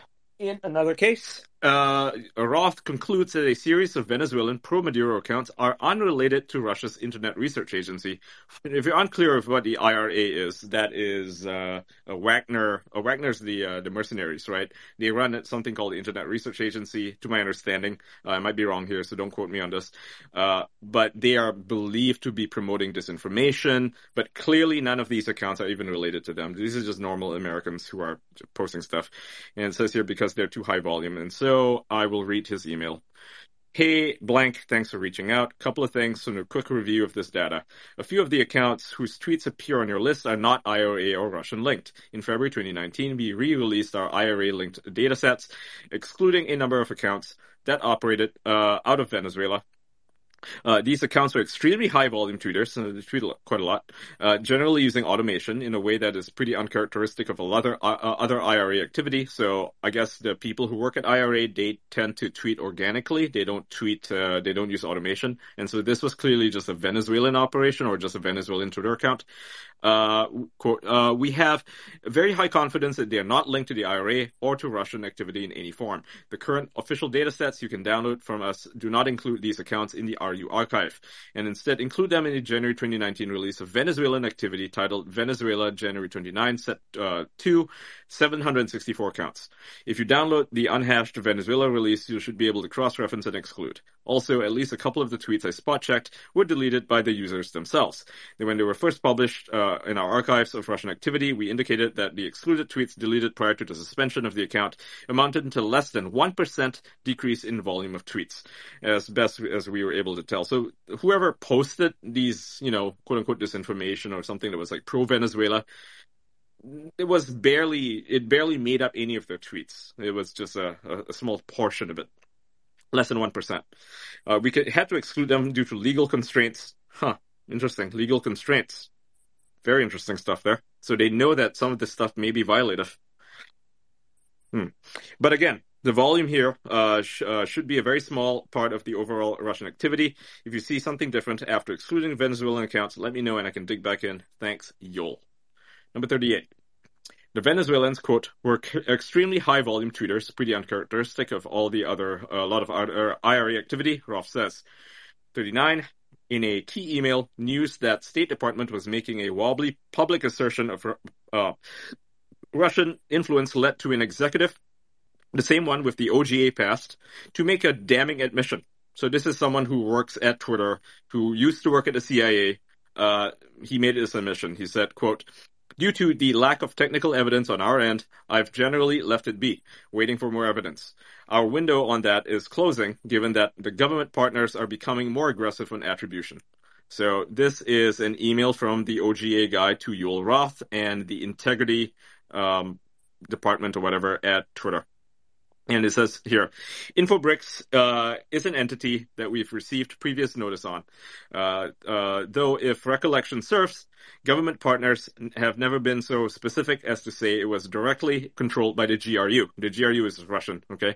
BRICS is an inherently Russian-dominated economic organization, so it was always likely that a website and Twitter account designated to promote it would be directed by the Kremlin. Due to a lack of technical evidence on our end, I've generally left it be, waiting for more evidence. I think that our window on that is closing, given that government partners are becoming more aggressive on attribution and reporting on it.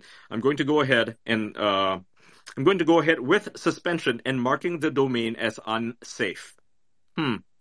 Rebel Inside was also a new one for me too. Rebel Inside is also another website, right? InfoBricks was the previous website. Rebel Inside was this other website that he's talking about. It says, was a new one for me too. Not sure what the goal of that account could be, possibly other than to highlight unrest in other areas of the world besides Russia. I've already suspended it and marked that domain as unsafe. So it's really funny how they don't have any actual evidence that these are Russian-operated accounts or that they're even doing anything that is quote-unquote promoting disinformation. They're simply suspending accounts here based on the gut feeling that what they're doing is like pro-Russian in some way, even though it's like not actually pro-Russian in any way whatsoever. They're like just operating on hunches here. It's absolutely fucking ridiculous. Okay. Yeah, the other thing what Joel wrote here, that BRICS is an inherently Russian-dominated economic organization, just shows that he doesn't have a clue, because this is China, this is India, this is South Africa. You know, there are a couple of countries that at some point said, we don't want the U.S. to be the steward of the international financial system anymore, especially after 2008, the massive global financial crash that was all a result of poor U.S. controls on their markets. You know, BRICS then said, we are going to move ahead and do something ourselves, where we don't have a U.S. dollar denominated financial system. Yep, that's right. What are we asking? Yep. Number 41. So Matt Taibbi offers a translation for what the CIA guy means by more aggressive, and government partners had closed Twitter's window of independence. Number 42, quote, other government agencies that's the CIA, ended up sharing intelligence through the FBI and the FITF, not just with Twitter, but with Yahoo, Twitch, Cloudflare, LinkedIn, and even Wikimedia. Wikimedia, if you're not familiar with that, is the company or the organization that is behind Wikipedia. So this is some broad spectrum collusion here, going on between these organizations, and it's all being directed by the FBI, telling people what to do. And the email here, which is a very interesting looking thing, has a USA Other, Apple, Facebook, Reddit, LinkedIn, Google, YouTube, Twitter, Verizon Media, Yahoo, and Wikimedia. So this is part of the email here. That was in the header. This is regarding all of them. The tear line says, the tear line must be used as is. No changes to the text or language are permitted. So this basically is just an order. So if you're forwarding the document, do not delete anything, right? The state of text, this is unclassified information. So this reads as follows. It goes, this information is provided only for intelligence purposes in an effort to develop potential investigative leads. It cannot be used in connection with any foreign or domestic court proceedings or any other legal, judicial, or administrative purposes. Another one. It says, we previously passed you the information that highlighted as part of Russian mogul Yevgeny Prigozhin's Internet Research Agency. That's a Wagner guy. He's a guy who owns Wagner. Attempt to denigrate French President Emmanuel Macron's campaign ahead of the late April 2022 presidential runoff election. The IRA plans to expose its own troll farms in Benin, Mali, Senegal, and Senegal, while alleging that Macron's campaign was the entity responsible for their use and creation.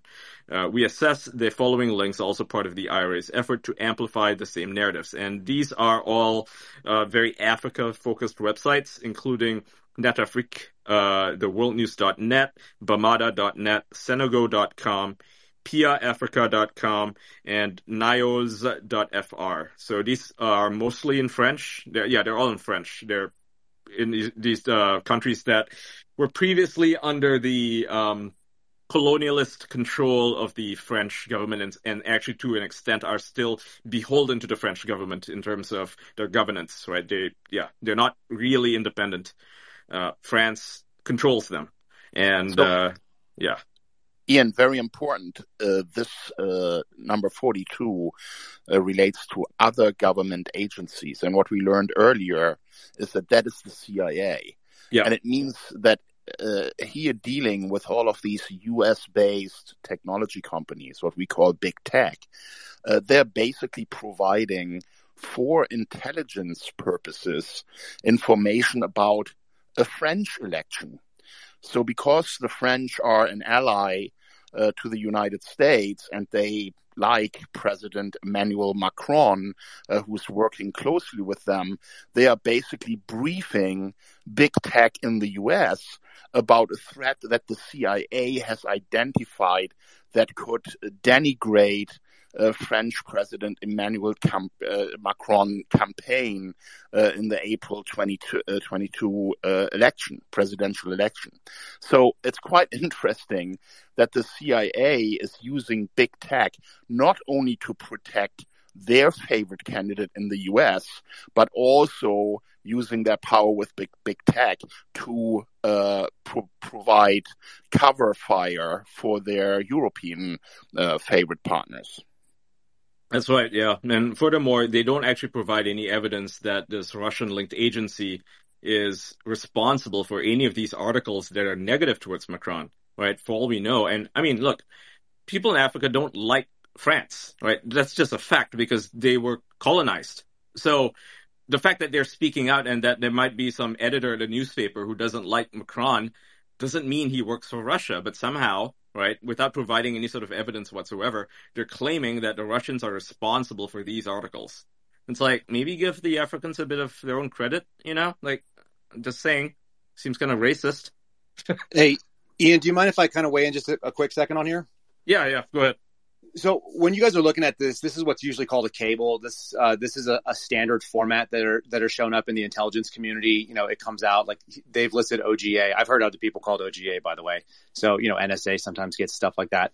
But what we're looking at here is you're seeing USA/other. That would normally be the receiving agency. So whether it was a US agency or otherwise, other is telling us that it's going to a company. I just think it's really interesting to look at that. And if you look at the language, things like we assess or we assess with certain confidence, that's an analytical product. And so it's coming from analysts. These are not always reviewed at a very high level. They're put out by somebody, that might be a frontline worker and then reviewed by a one level supervisor and then can be disseminated, broadly by that, because they're not meant to be taken as fact. But that's not necessarily communicated to people who get them and don't know what they're looking at. So when you're dealing with this, and these are explained in the next couple of tweets up there, in some way, I think. But I think just adding a little bit of meat to it, certain language indicates who wrote it and what their backgrounds are. And I think I've told you guys previously that when you're talking about people in the analytical space, most of these people are highly educated. They have a lot of, university time or, time with advanced degrees. And that also sort of predetermines the way that they're going to look at the world in some ways. So they also don't have to be right. That's the really big thing about analysis. They don't have to be right, but they sort of want to be right because obviously the more accurate you are, the better off you look. So they're actually vested in these opinions, which are opinions. They're not based on fact per se. They're based on some evidence, and then they do a lot of legal, sort of logical jumps. And unlike people that worked in the space that I did, where your job is to try to find some sort of prosecutable case, the standard of the evidence is sort of like what we feel in a good way sort of aligns with what we're seeing. But it's not that you would be able to put it in front of a jury. That's never going to be the case. So I think it's really important when you look at these types of, cables, what we're looking at and why we're looking at them and how they're looked at internally. They're going to be a little bit different than the way you guys are viewing them and reading them. Just, one guy's 2 cents. But would you agree with this, that if, let's assume this is a CIA analyst who is tasked with identifying threats to President Emmanuel Macron for his upcoming election, and then he puts this report together and sends it, through whatever means to all these big tech companies to help, Emmanuel Macron to stop this type of content online that may harm his election chances. Would you agree that that's, when it comes basically from a CIA analyst goes to big tech with the goal to protect one of their allies? Do you see any problem with that? I see a bunch of problems with it, but there's 2 pieces to it that I think that are important. Number one, it's very possible that the person who created this analytical product, right, who wrote from the line unclassified and down, that person may not be the person who sent it. And so there's potential disconnect here where it is sent for a specific purpose. Like you can go find an analytical product that says pretty much anything that if there's any kind of ability to believe it, if there's any kind of evidence that would support your thesis, you can go find these analytical products. So it's possible that the person who sent it was sending a very targeted analytical product with that goal. I agree with you that there is a goal, there's a push, and it has a specific lean that may not be the same as the analyst who wrote it. So I don't want to impugn the person who wrote that and came to these conclusions. They're always saying it to say, here's 5 different things that may be true. Let's continue to look into them. But if you're only sending one of those, then you are being very selective. That's an editorial bias sort of thing. So that's the concern that I would have, that you're sending something with a specific editorial bias, that it's obviously leaning towards the exact statements that you've made about, supporting an ally and so on. And so when you do that, it can be sent as though it is more authoritative than it would otherwise be looked at internally. And that's really the key, that when you get these pieces, we don't know the context. I talked to Matt about these things beforehand. So I talked to him about him for the last 2 days, and he decided to drop them on Christmas Eve on us. So I knew that, we consulted about what these things could mean. I would like to make another point here, and this is important. That's why I think we should talk about this. A lot of people in Europe wonder why their leaders are so eager to work with the U.S. On Ukraine and to be so negative about Russia. And isn't it interesting when European leaders benefit from the CIA and its connections to big tech, which is all based in the U.S., and the U.S. has basically the power, as demonstrated by this document, to change an election in European countries? What if the CIA was not actually looking after Emmanuel Macron, but using the power in the other direction because they don't like him anymore, and use their big tech connections here to change elections in Europe? I mean, isn't this kind of power, which I think must be totally transparent to European leaders, a big problem that big tech can be used for or against them? And that's why they are in bed with the US deep state, because they depend on them for this kind of protection. I think it can be simultaneously true that that this is a legitimate tool of statecraft, using influence on domestic, companies and the abilities that they have to sort of shift those relationships. I know Israel uses them very, when it comes to moving military technology, we do the same thing. So do all the other Western powers. I'm sure all the other unaffiliated powers or sort of semi-hostile powers to us do the same. But that doesn't mean that as an American, I'm really crazy about this lack of transparency. I don't know that we owe any transparency to the European nations or European leaders. I'm an American first, and I'm kind of unapologetically so. But at the same time, we owe probably that transparency to our people. And freedom is a dangerous thing. Like, if this country is going to be free and we are exposing things to our citizens, then the whole world gets to see it too. And so, when they're weighing in on these things, I'm very uncomfortable with the way these tools are used. And I think you'll see that that's the case when you keep reading onward. But my specific allegiance is very specific, and I'm not going to mince words about where that sits. So you know what I find so interesting about this too is that Emmanuel Macron is always the guy who talks to Putin, right? Who tries to use diplomacy to resolve some of these issues. I'm pretty sure Putin and his spies must be aware of the close relationship between the CIA and Emmanuel Macron. And how can someone like Putin take Macron seriously when he comes to him to talk about peace, when he knows that Macron is dependent on the CIA to protect his election chances? I'm sure that undermines him. Go ahead. Yeah, just before you guys finish up. Yeah. And then Ian, we've got there's not many points left. We can finish it off. Yeah, fair enough. Go ahead, guys. So one of the things that the folks that work counterintelligence against the Russians, they often say that Russia is looked at as this threat because we have this historical context of the Cold War. That's what I grew up in. That's the world that I grew up seeing as them being sort of the enemy, the superpower that matches the United States. But I don't know that that's the case anymore. The people that I've worked with that are in that sphere and work, whether it be Russian espionage or counterproliferation and so on, they don't have that same instinct. In a lot of ways, Russia punches way over its weight because of the way that they move their spending around, the way that they're willing to put money when their GDP doesn't really have that sort of power.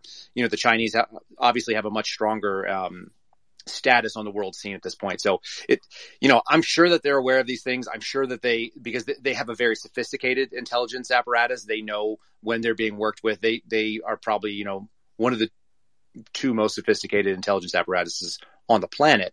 So you can't discount their knowledge set, but also I think they also know that they're playing from a position of weakness a lot of times. So they have to kind of bluster a little bit and puff up.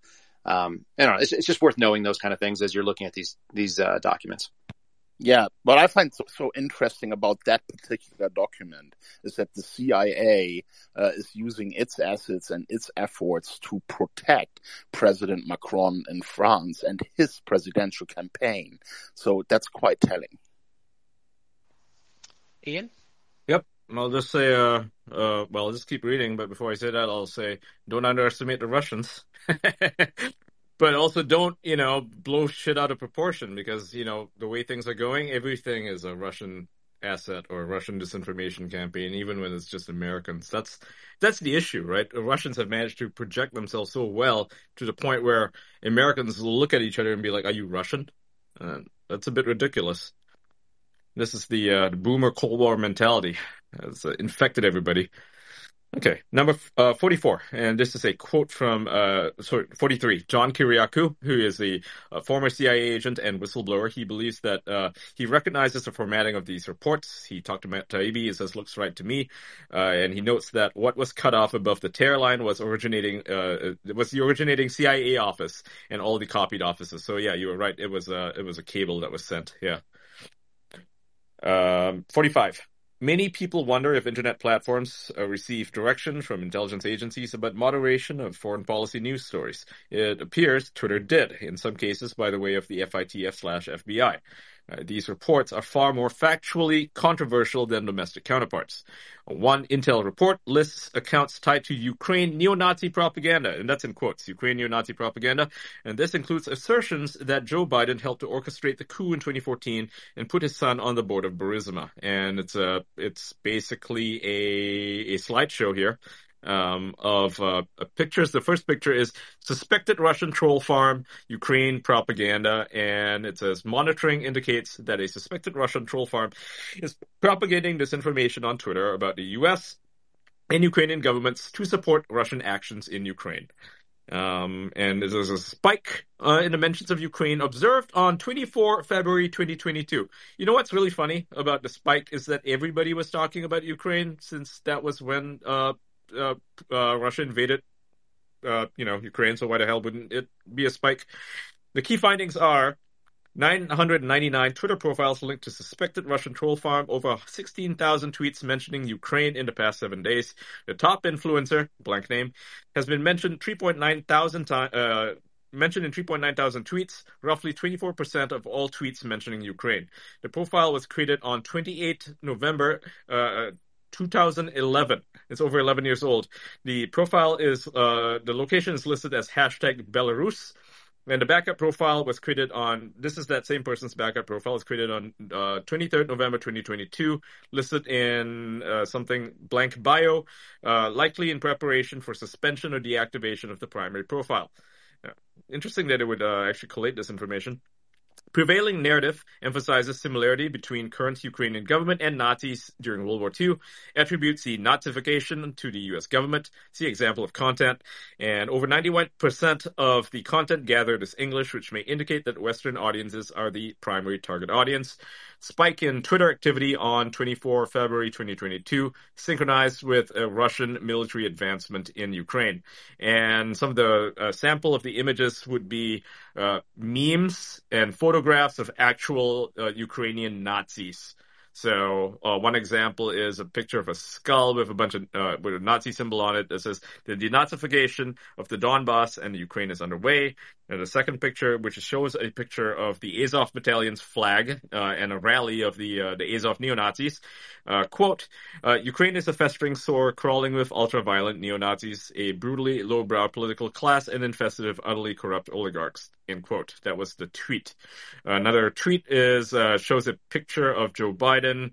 It's a collage, and it says both Washington and Kiev are reversing everything happening in Donbass. They're blatantly lying. That's one tweet. Second tweet is it's Kiev that is provoking Russia by attacking the people of Donetsk and Lugansk. Russia is doing no such thing. Biden picks up Zelensky's lies constantly. And another one has a photoshopped image of the CIA's logo with the swastika on it. And then, quote, since 1953, the CIA operated two major platforms intent on destabilizing Ukraine, not only on destabilizing Ukraine, but Nazifying it with followers of World War II Ukrainian Nazi leader Stepan Bandera. And the second slide is a Ukraine neo-Nazi propaganda overview. The below is a combination of the Boolean search filters in English, Spanish, Russian, and Ukrainian to map the network of Twitter profiles linked to Ukrainian, quote, neo-Nazi, end quote, propaganda over the last 48 hours. So if you even mention that the Ukrainians might have neo-Nazis in it, then you are a Russian bot. That appears to be the case. Ian, you're seeing that these are all an intelligence product, correct? I mean, that's what all these portion markings are meaning. So that's what's really interesting. It's that this comes from a U.S. government source. It's not coming from Twitter doing analysis internally because someone said, "Look at these things." I think that's worth honing in on. Yeah, this is the government source that provided it to Ukraine. I mean, not Ukraine, to Twitter and no doubt to Facebook and so on. But Twitter did push back. I think it's important to know, like, Roth does go back in those emails and say, okay, this account seems like it was not. Yeah, so I think that's important. He does push back. Yeah. He does push back occasionally, yeah. But they still suspend the accounts, though. That's the thing. Even though they push back on it, they still end up suspending these accounts, which is and fucked up. Why, Kyle, what do you think of that? What do you think of the pushback and the Twitter later on complying? It's strange that they even are in that relationship in so many ways. I think we talked about it, maybe a week or two ago. But the fact that they have this ongoing relationship where the U.S. government from any part of the intelligence community believes that they can go in and weigh and lean in on what should be essentially protected speech, that, unless it's directly tied with, financial contributions from a foreign state entity that is coming in and going directly to a U.S. recipient, in which case we could open an investigation into them. It shouldn't be censored. We should just go and find out who they are. And maybe they have a FARA violation or something, but yep. I have a question for you, Kyle. Well, okay, so because I think we live in somewhat complicated times, because in terms of propaganda, there's a part of me that believes, okay, we should be able to put anything out there. But you could have bot farms and things like that now. So it's not just somebody's opinion, which I think opinions, I think whatever that opinion is, you should be able to put that out.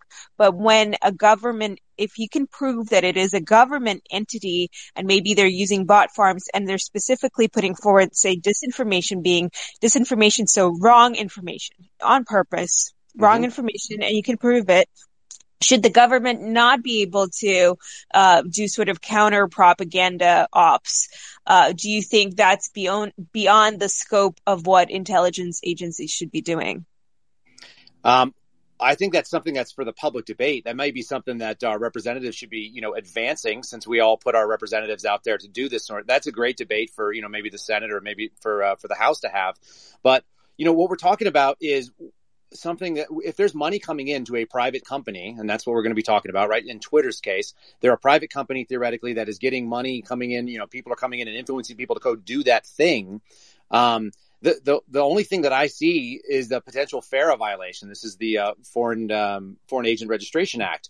And I've sat in the FARA office, and I've asked them, like, can we prosecute people that we know are taking money on behalf of people and they're not registering? Because you can do that, by the way. You can put propaganda out. You just have to say who paid you for it. If you don't notify the public in America that you are taking money, let's say on behalf of the Saudis, and you're pushing a Saudi agenda, then that's a FARA violation in theory. But when I talked to them, it was really straightforward. The guys were like, yeah, if you violate FARA, we'll send you a sternly written letter. And if you don't do anything about it, in 90 days, we'll send you a second sternly written letter. And if you ignore those letters and put them in the trash or the round file, then, we really get our big guns together and we'll write you a third sternly written letter 90 days later. And there's no action. They don't prosecute it. If you guys look, like 60 years worth of no prosecution. They do prosecute it. Well, as of recently, yes. If you're in Trump world, they prosecute it. Yeah, if you're in Trump world, they prosecute you. If so not, this meeting, the meeting that I had took place in 2017, sitting with the attorneys that do the prosecution in this particular field. So it didn't happen previously. It's not a thing that has been part of the, the FBI's repertoire. And so, here's the other question. If we are, in fact, as a federal agency, if federal agencies from the United States government are violating our own policies and laws by doing regulation of free speech, who the heck is going to go after them? Like, the OIG, and then they have to go ask DOJ, and DOJ already co-signed on what they're doing. So DOJ says, well, we're not going to prosecute. So we're in a world where there is no consequences for these people. I know who they are. One more time. I missed what you said. I found out who the blank names are. All the blanked out names, the top influencers that are blanked out. I know who they are. I'll read them. Nice. Out. Yeah. So he didn't blank them out properly, and I know who these people are. They are, and you know these people, Kyle Kulinski, he's one of them. Rachel Blevins, that's another. Aaron J. Mate they claim that he's Russian. He works for Russian or something because I think he worked for Sputnik for a while, but he's just a pro-Russian guy in general. He's not. Yeah, he's got Gray Zone, right? Gray Zone, yeah, and he does great work. I mean, nothing that he writes is like bullshit. It's like impeccable. It's impeccable journalism. Oh yeah, and Ben Norton. Ben Norton's also listed here as one of the influencers, the top influencers who are promoting Russian disinformation. So yeah, and Brian Beletic, Quera Elise, Quera Else, and Sakura XO. I don't know her, but she's like the largest name there. Yeah. So, but I do know a handful of these people, and I think even Ben Norton has been on Tucker Carlson's show, interestingly enough. Where are we up to? We'll go to the next one, Ian, because we're almost done. I think there's like 10 left. 48. Yeah, 48. Yeah, I just had to read that. So, interesting names there. You should probably follow those people. They're very smart. Just saying.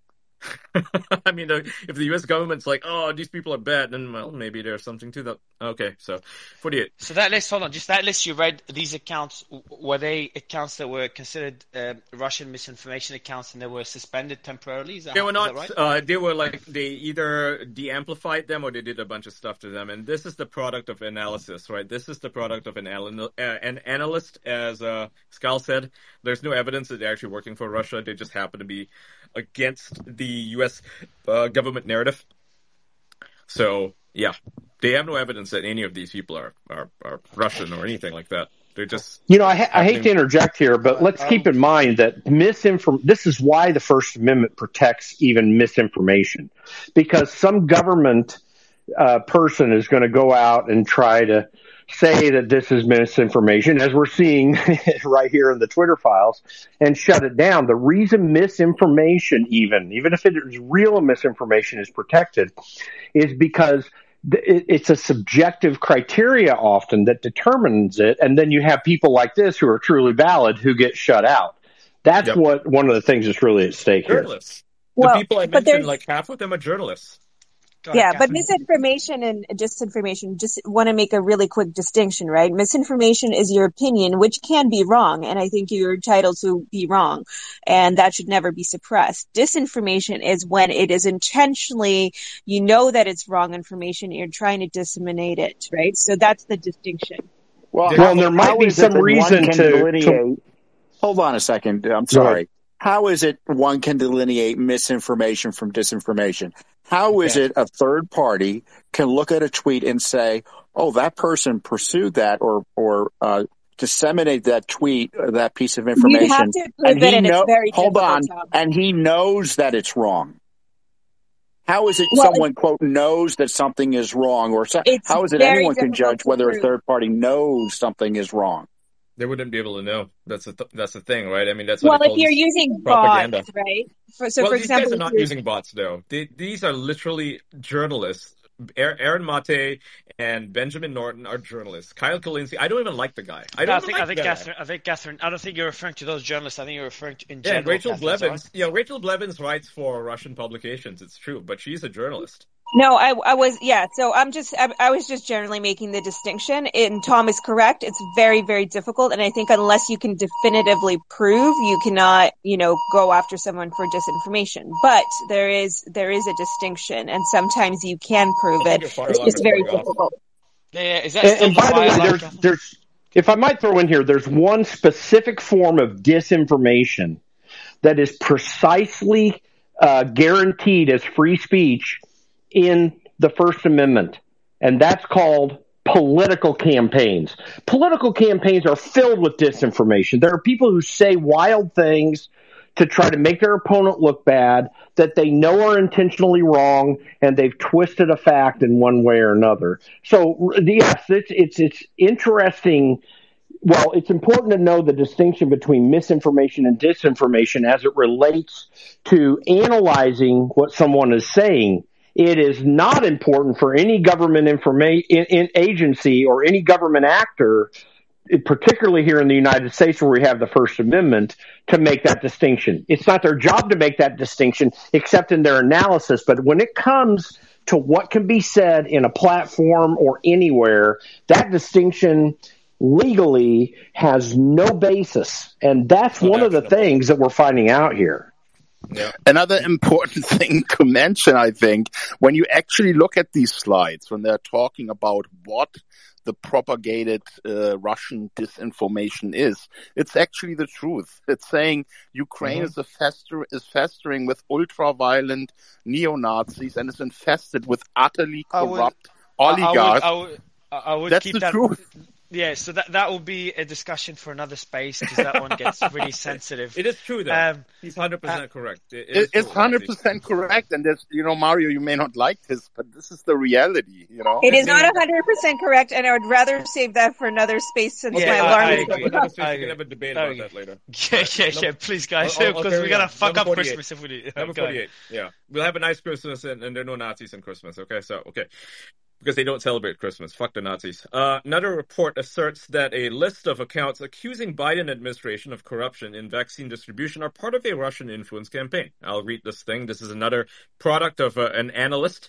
It says here, we also assess with high confidence that the IRA was responsible in mid-February 2022 for producing and placing in media and social media information in multiple languages to include French, English, and Spanish on the following two narratives. First narrative is the Western Europeans in Africa were not acting in the best interests of the African nations and specifically were involved in intimidation, coercion, and blackmail in the Sahara-Sahel zone and were not interested in helping to fight terrorism in the Sahel. So that is more African-related stuff. This is more to do with the French, right? Because I don't think America's really involved there. And the second narrative is the Biden administration was selling better places in the COVID-19 vaccine queue to countries in Asia, Africa, and Latin America, and therefore U.S. corruption was influencing the distribution of COVID-19 vaccines. So these are the two narratives that they claim were part of a Russian influence campaign. They don't call it disinformation; they call it an influence campaign. Now, whether or not that is true, that is anyone's guess. I'm not familiar with this issue. I'm not really well versed in politics in Africa, so you might have to need to get an African geopolitical person on to talk about this. So I can't comfortably talk about it. I've just quickly linked a tweet on top with a well-researched story by a professor from the U.S. Who has revealed the CIA connections to Nazis in Ukraine. Just read that and make up your own mind. I will retweet that, actually. More people need to read it. I've read that before. It's good. Yeah. Okay, 49. Often, intelligence came in by the form of brief reports, followed by a long list of accounts simply deemed to be pro-Maduro, pro-Cuba, pro-Russia, etc. This one batch had over 1,000 accounts marked for digital execution. Basically, they're saying, oh, these accounts are all pro-Cuba. Please delete. That's fucking insane. Okay? Like, they could literally be Americans, and even if they're not Americans, what the hell? So what if a person is pro-Cuba, or pro-Maduro, or pro-Venezuela, or pro-Russia, or pro-anything? Or pro-China? Fuck it. It's insane that they're like, yeah, we don't like these accounts because they're, like, not pro-US, they're just pro this other country, and we're, like, enemies of them, so please delete. Fucked up. Okay, and this is the kind of control that the feds had over Twitter. They could literally just tell them, these accounts are pro-Russian, just delete them. The fuck? And many of them are probably Americans. So, one report says a site documenting the purported rights abuses committed by Ukrainians is directed by Russian agents. And here's another OGA brief, another cable that was sent to Apple, Facebook, Reddit, LinkedIn, Cloudflare, Google, YouTube, Twitter, Verizon Media, Yahoo, and Wikimedia.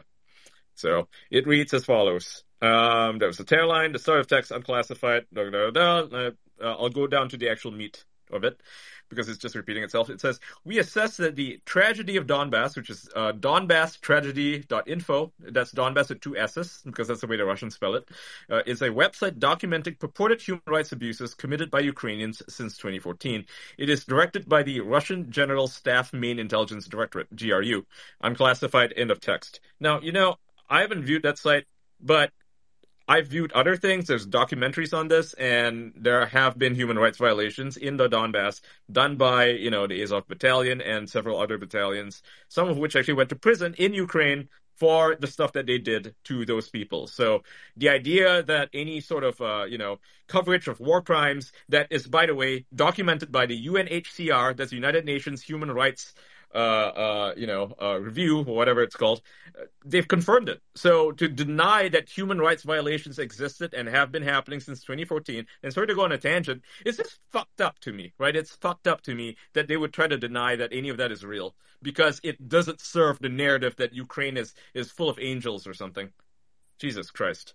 51. Well, just to make something clear here. So prior to the special operation that Russia launched in that area, 14,000 people died because of the civil war that Ukraine had with these split provinces that didn't want to be part of Ukraine anymore.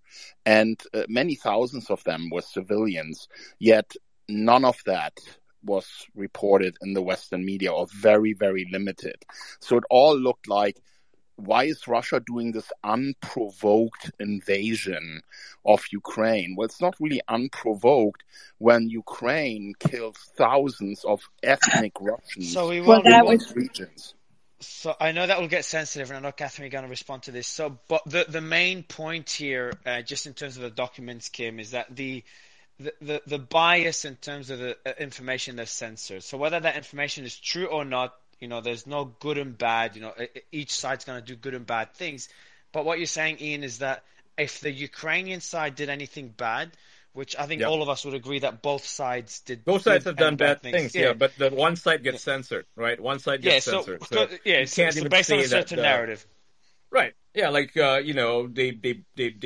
bomb a fucking train station by accident, and Ukrainians die in it. And by the way, when I say they, I mean the Ukrainians bomb a fucking Ukrainian train station by accident. They blame the Russians on it, right? And even though the people on the ground say, yeah, there was a misfire, like you can't even report on it. They'll claim, oh, you're denying that Russians are doing war crimes. It's like, well, it's kind of hard to blame the Russians for that one because it was a fuck up, right? But the best example of this is when a Ukraine S-300 missile hit Poland, and the Ukrainian government, including Zelensky, said this was a Russian missile attack on a NATO country, basically invoking, NATO protocols to try and start a war against Russia with NATO. Yeah, that's the exception, right? I mean, we can't have that. That is why it's so dangerous to censor people, because, I mean, thank God for Twitter. Thank God for OSINT Twitter. And by the way, OSINT Twitter is very anti-Russia, but even they are not, even they understand that they have biases, but they're also going to report the truth, right? Like they're going to try to. And they were like, no, this AP report that was put out by the Associated Press that was backed up by a single State Department official, right, claiming that Russia fired on Poland, that person got fired. That reporter got fired. They had to redact it was an unnamed CIA source. I don't think they ever listed the anonymous CIA source. Right, yeah. Turned out to be bullshit. It almost started a war. And it wasn't for Twitter. If it wasn't for Twitter, we'd be fucked. John, I'll let you respond very quickly before we finish off the drop. John Spencer. Sure. Thanks, Mario. I'm actually disheartened by some of the conversation because it just seems like you're giving opinions to the release rather than acknowledging, silencing certain voices is wrong, but then carrying that forward to be that the message that they had was the true message is not right. And if you need to bring up I'm not saying it's true. If you need to bring up the Azov battalion to try to justify a narrative that Ukrainians commit war crimes, I mean, that's a full stop right there. I mean, it's a massive war. And the fact that you said that people are in prison means there's accountability. There are soldiers that do bad things in war. There are bad people They were released. The Tornado Battalion was released despite committing a ton of war crimes. And they armed them with guns. And what did they do? They went back out to the Donbass and committed more war crimes. And they're still doing it right now. No, so that's not true. I mean, this idea that the Zelensky regime is fucking innocent is ridiculous. I mean, that's actually a disinformation tactic, what you're doing there. You're taking a fact from the past, weaving it into the present, and then applying it wholeheartedly to 40 million people. Like, that's actually... I'm not saying 40 million people are responsible for it, but can we at least acknowledge that there are issues? The United States military has committed war crimes. It doesn't mean that there isn't... Yes, I know they have. But there's which is why they need to be held accountable for a lot of things. And they're never held accountable. That's the thing. I mean, not true. look Name at the ones who were exposed by Julian Assange's files, right? In 2009, right? The helicopter pilots, were they ever accountable for anything? No, they got off scot-free. They killed so many civilians, and they laughed about it. They acted like it was a fucking video game, like they were playing Call of Duty. Yeah, again, they got off. You're taking a fact from the past, not understanding because that's what facts are from, the past. We have to hold these people accountable. So I'm confused. Are you disputing the OSCE's report that 14,000 protocol people were? Guys, please, John, I'll let you just finish your point, and then because I know the point you're making, John, and I just want to balance it out before Ian finishes off the job. So protocol. And then I would like to reply to John real quick. Yeah, let Kim. Sure. So John, yeah. So I'll let you make your point, John. I'll let Kim quickly reply, and then we can finish off the drop with Ian. Sure. My point was taking facts and misapplying them to massive populations. That is literally the ideal. That is a misrepresentation of what I'm doing. No, I mean, you're assuming I'm blaming all of Ukraine. The Ukrainian military is made up of hundreds of thousands of people. The Ukrainian military before 2022 is not the Ukrainian military as today. Saying that Ukraine is committing war crimes all across the Donbass is not an accurate statement unless you've been there, unless you've toured, unless you know. Would it be an accurate statement to say that Russia is committing war crimes all across the Donbass? That's a fact, verified by multiple. So it's a fact when you say when you make a blanket statement about Russians, but it's not a fact when you talk about Ukrainians doing it in a variety of different locations, and you say it's all over the place. John, would you agree, John? How is it any different? John, would you agree that why is it a fact when it's Russians doing bad things, but Ukrainians? Oh, it's just a handful of them. Really? I think I would conclude like Ian, John. That last bit was actually the truth. You taking a few instances. No, it's not. That is the opposite of the truth. So where are the massive Ukrainian burial grounds? It's all reported by the UNHCR. All right, guys. So we'll have John. What I'll do is I'll get a full panel organized for a good debate on Ukraine because I know it's a very sensitive topic for many. Listen, I like Zelensky banning opposition political parties, banning television stations. We're friends. Basically, sounds like conspiracy. Ethnic Russia. I love Zelensky. He loves freedom of religion to the point where he bans the largest, church in Ukraine. Let democracy ring, right? Kremlin. Yeah. Let me just quickly respond to Kim, quickly reply, Kim, and then we'll get Ian to read out the final points, and we'll go to Tom and Kyle to kind of finalize the overview. I pinned another tweet on top just now, just to give people some background about the far-right militias in Ukraine. So for most people who don't understand how this conflict even started, there was a coup in Ukraine replacing the It was not a coup, there was a revolution. Can I let you finish? So just please give me Kim, this. Kim, I'll let you touch on that topic. John, I'll let you reply, and then we'll kind of finalize the drop, if you don't mind, guys. And I'd be very, very brief with this.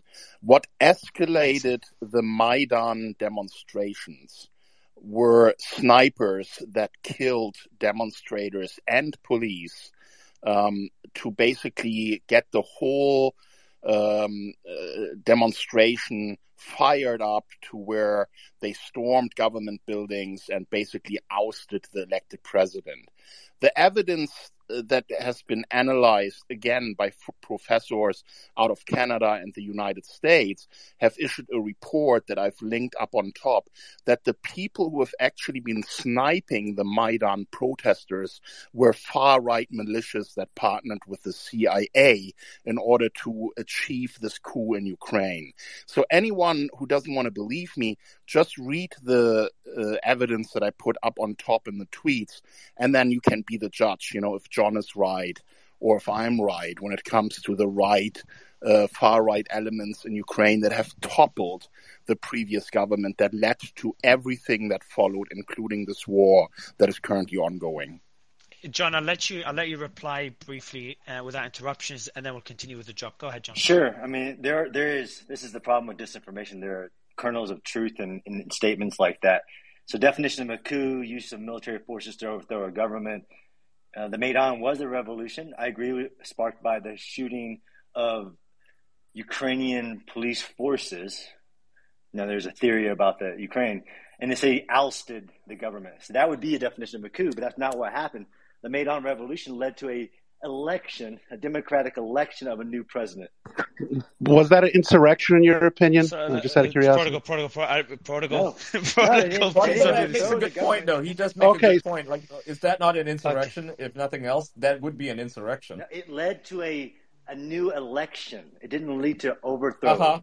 A democratic. Was the formerly elected president allowed back into the country that was overthrown? He left by choice and went to his he didn't puppet. Leave because individuals stormed the actual parliament. No, they weren't trying to They weren't trying to grab anybody. It led to a new election. What do you think of Victoria Nuland's tap recordings, where she was basically putting together the transition government? That's a good question by Prodigal. I would like to hear John answer that one. No comment on that one. Again, there you go. But I think we'll need a guys. Got him. We'll need a bigger panel prepped for this. I think Prodigal. I'd love you to come on that panel. Got him though. Obviously, Kim. You can't deny the Victoria Nuland connection there. You know. This is the same one that denied there was any biolabs and that admitted there was under testimony, under questioning from Rubio. Ian, we all know that bio. Guys, I really don't want to touch on the Ukraine subject. It's better to prepare for such sensitive topics and have a full panel there. These are all important points, Prodigal, and I'd love you to be on that panel. But Ian, because I want to keep it focused on this job, and we're focusing on FBI and CIA censorship in the US. I mean, the reason why we talk about this is because of how crucial, right? I don't think we're really going off topic. I think it's how crucially it's tied. How crucially the government's operations in this regard are tied to the ongoing conflict in Ukraine. Right? But you have a very outweighed panel, Ian, and so I think it's not very fair to sort of go into the depths of Ukraine without sort of having a bit of a counterbalance, and we don't really have that on the panel. That's a fair. You know, I would like to see Sepp Gorka. I think he's got his hands up. I'd like to see him on that other panel representing the pro-Ukraine side of things. By the way, it's wrong to say that this is off topic. It's clearly on topic because these are the documents. No, so it's not. That we are currently discussing. Yeah.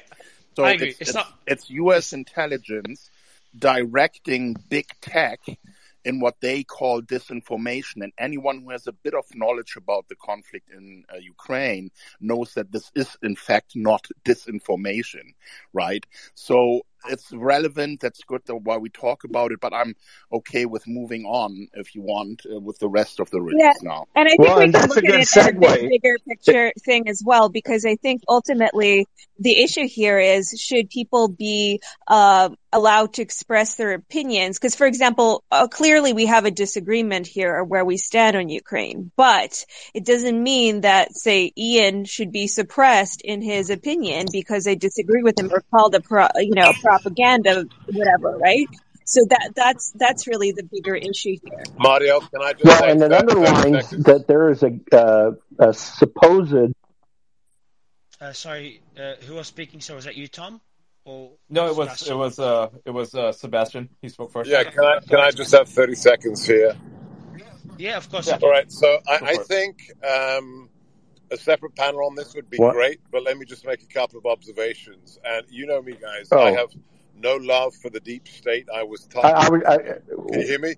Do you hear me okay? Yeah, I can hear you. Okay. Jim, Sebastian No. I don't think he can hear you. Yeah. Like, okay, so Seb, you speak Jim, first, and then we'll let you know, Jim, when you can speak. Yeah, Jim, there's Sebastian speaking. I don't think you can hear him. He's glitching at the moment. So you can drop out and come back up. Go ahead, Sebastian. Can you hear me?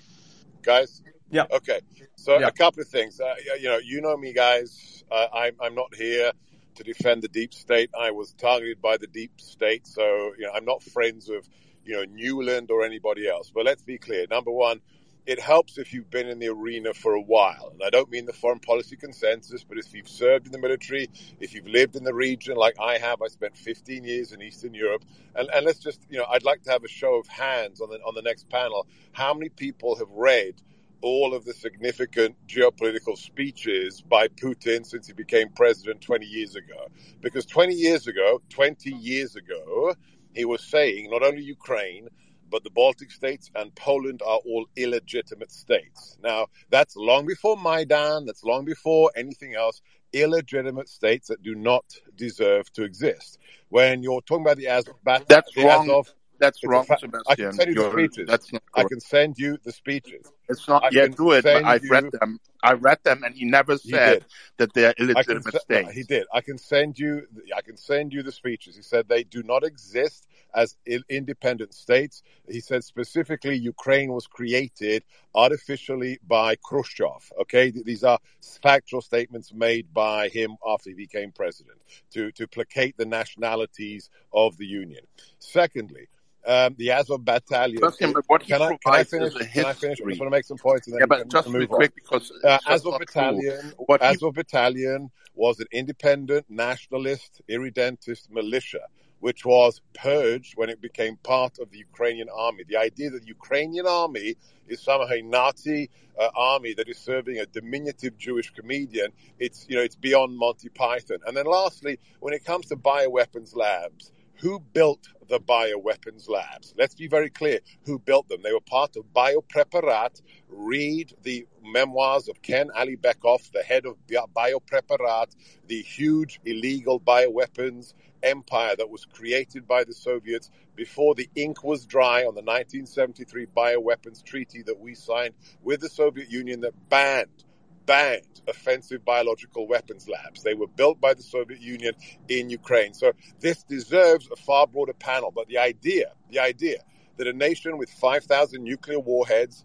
was somehow encircled and provoked by NATO and the Ukraine after Ukraine gave up its nuclear weapons under Clinton to the Soviets, to Moscow, and was vouchsafed by the UK and by the US, and then they gave them up to Moscow. These things are all important parts of the understanding the current situation in Ukraine. The idea that Russia is not the aggressor doesn't hold water. But I agree with Mario. Let us have a separate panel and let's have both sides represented.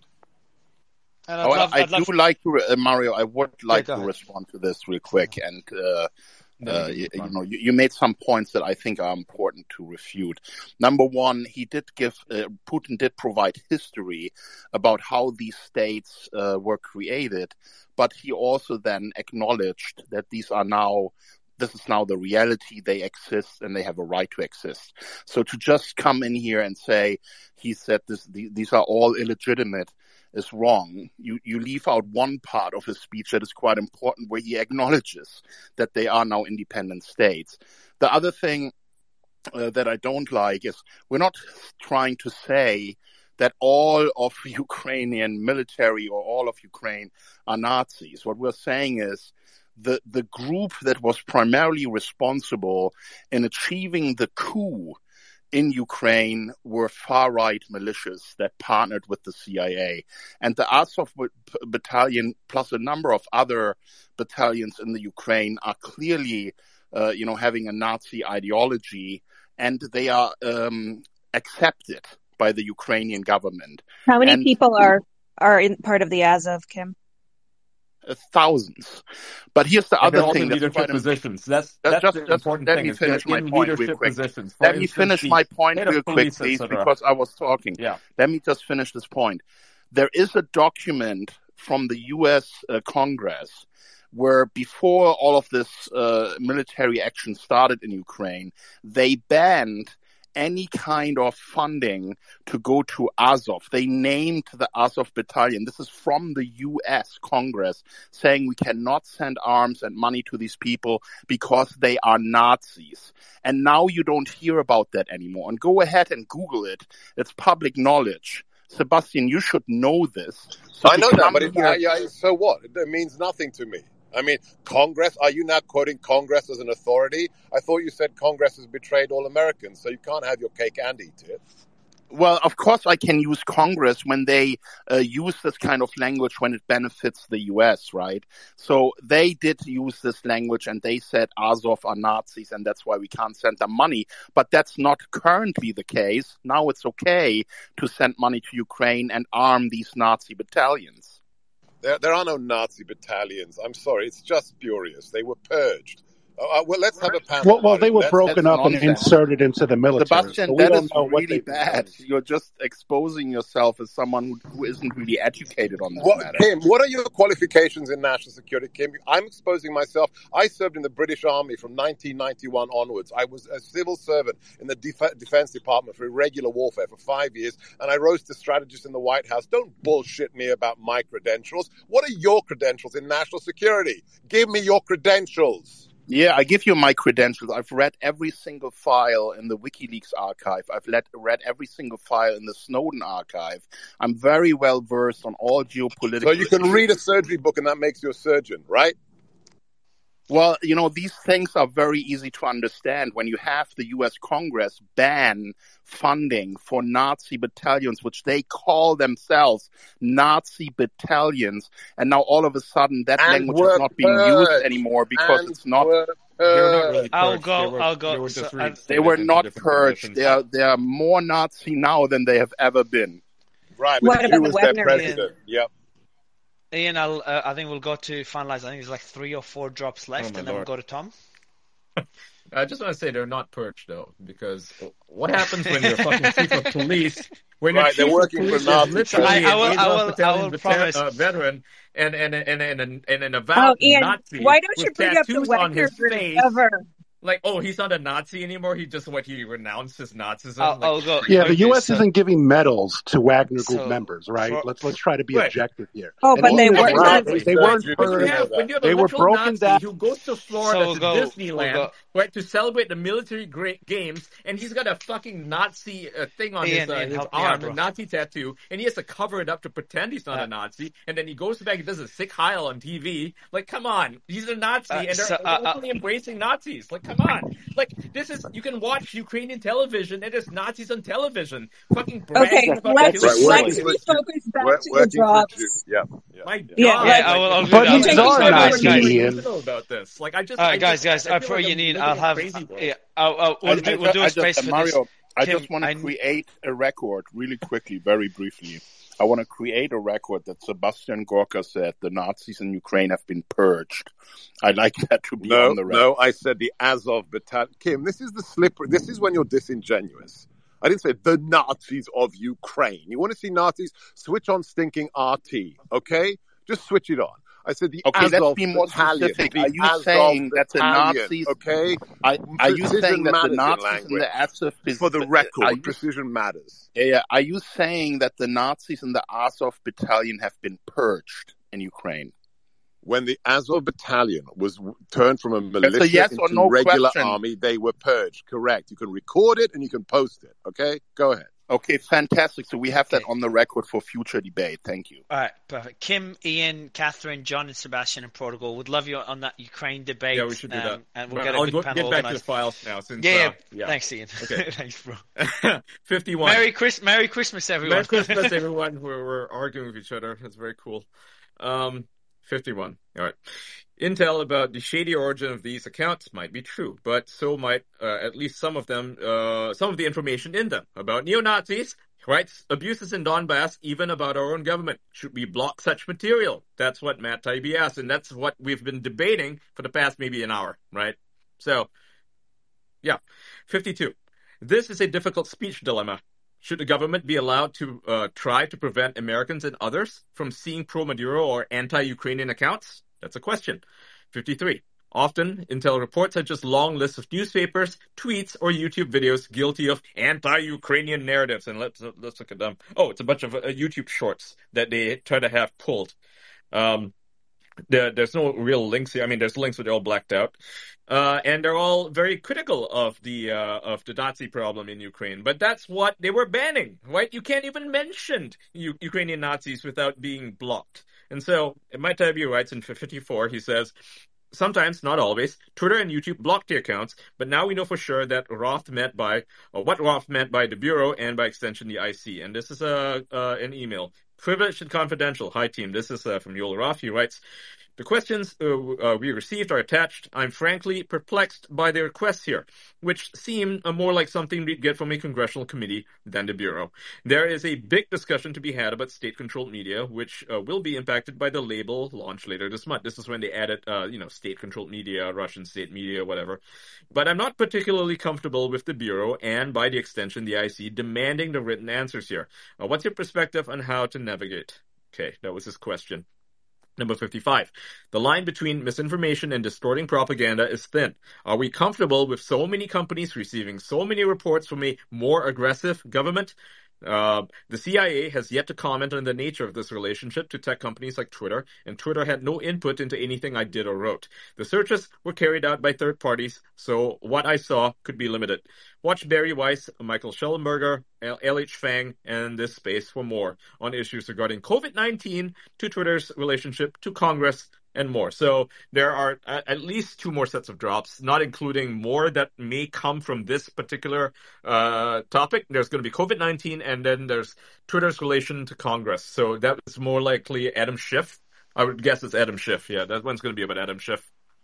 I want to go to Kyle and Il. He still hasn't released his depositions from the Russiagate congressional investigation. That's a good point. Yes, not. Kyle and El Grandulon, just from your... do you guys mind focusing a little bit on number 52, this sort of thought whether or not the government should be... Tom, you might as well go. Can you hear me, guys? Yeah, I can hear you. Yeah. Cool. You might as well just speak on it. Yeah, you can go ahead and speak on it. So we're talking, he says it's a difficult question. I don't think it's even close to a difficult question. I think it's incredibly dangerous to imagine that the government is going to be involved in preventing Americans from seeing things. So, but it does tie into what we saw in this Missouri versus Biden lawsuit, where they talk about CISA defining what people think as a cognitive infrastructure. You can go back to December 15th.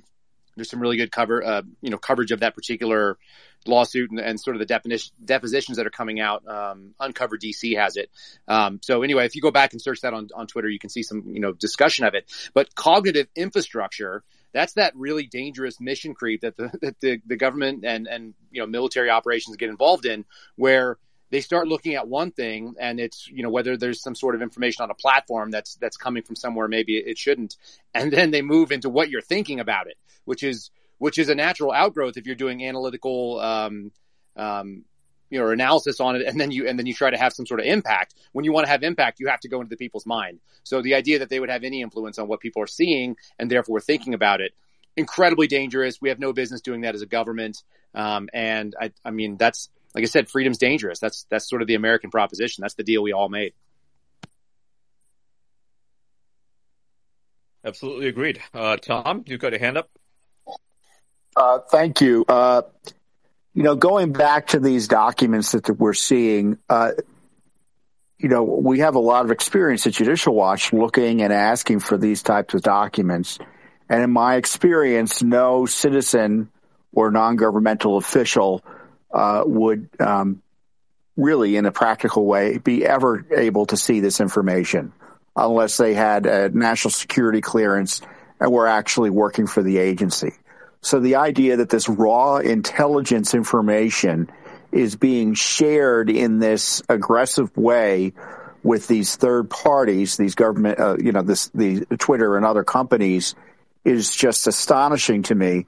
And so anyone who's looking for a delineation between the CIA and the FBI and these non-governmental business operations, I don't know where that delineation is.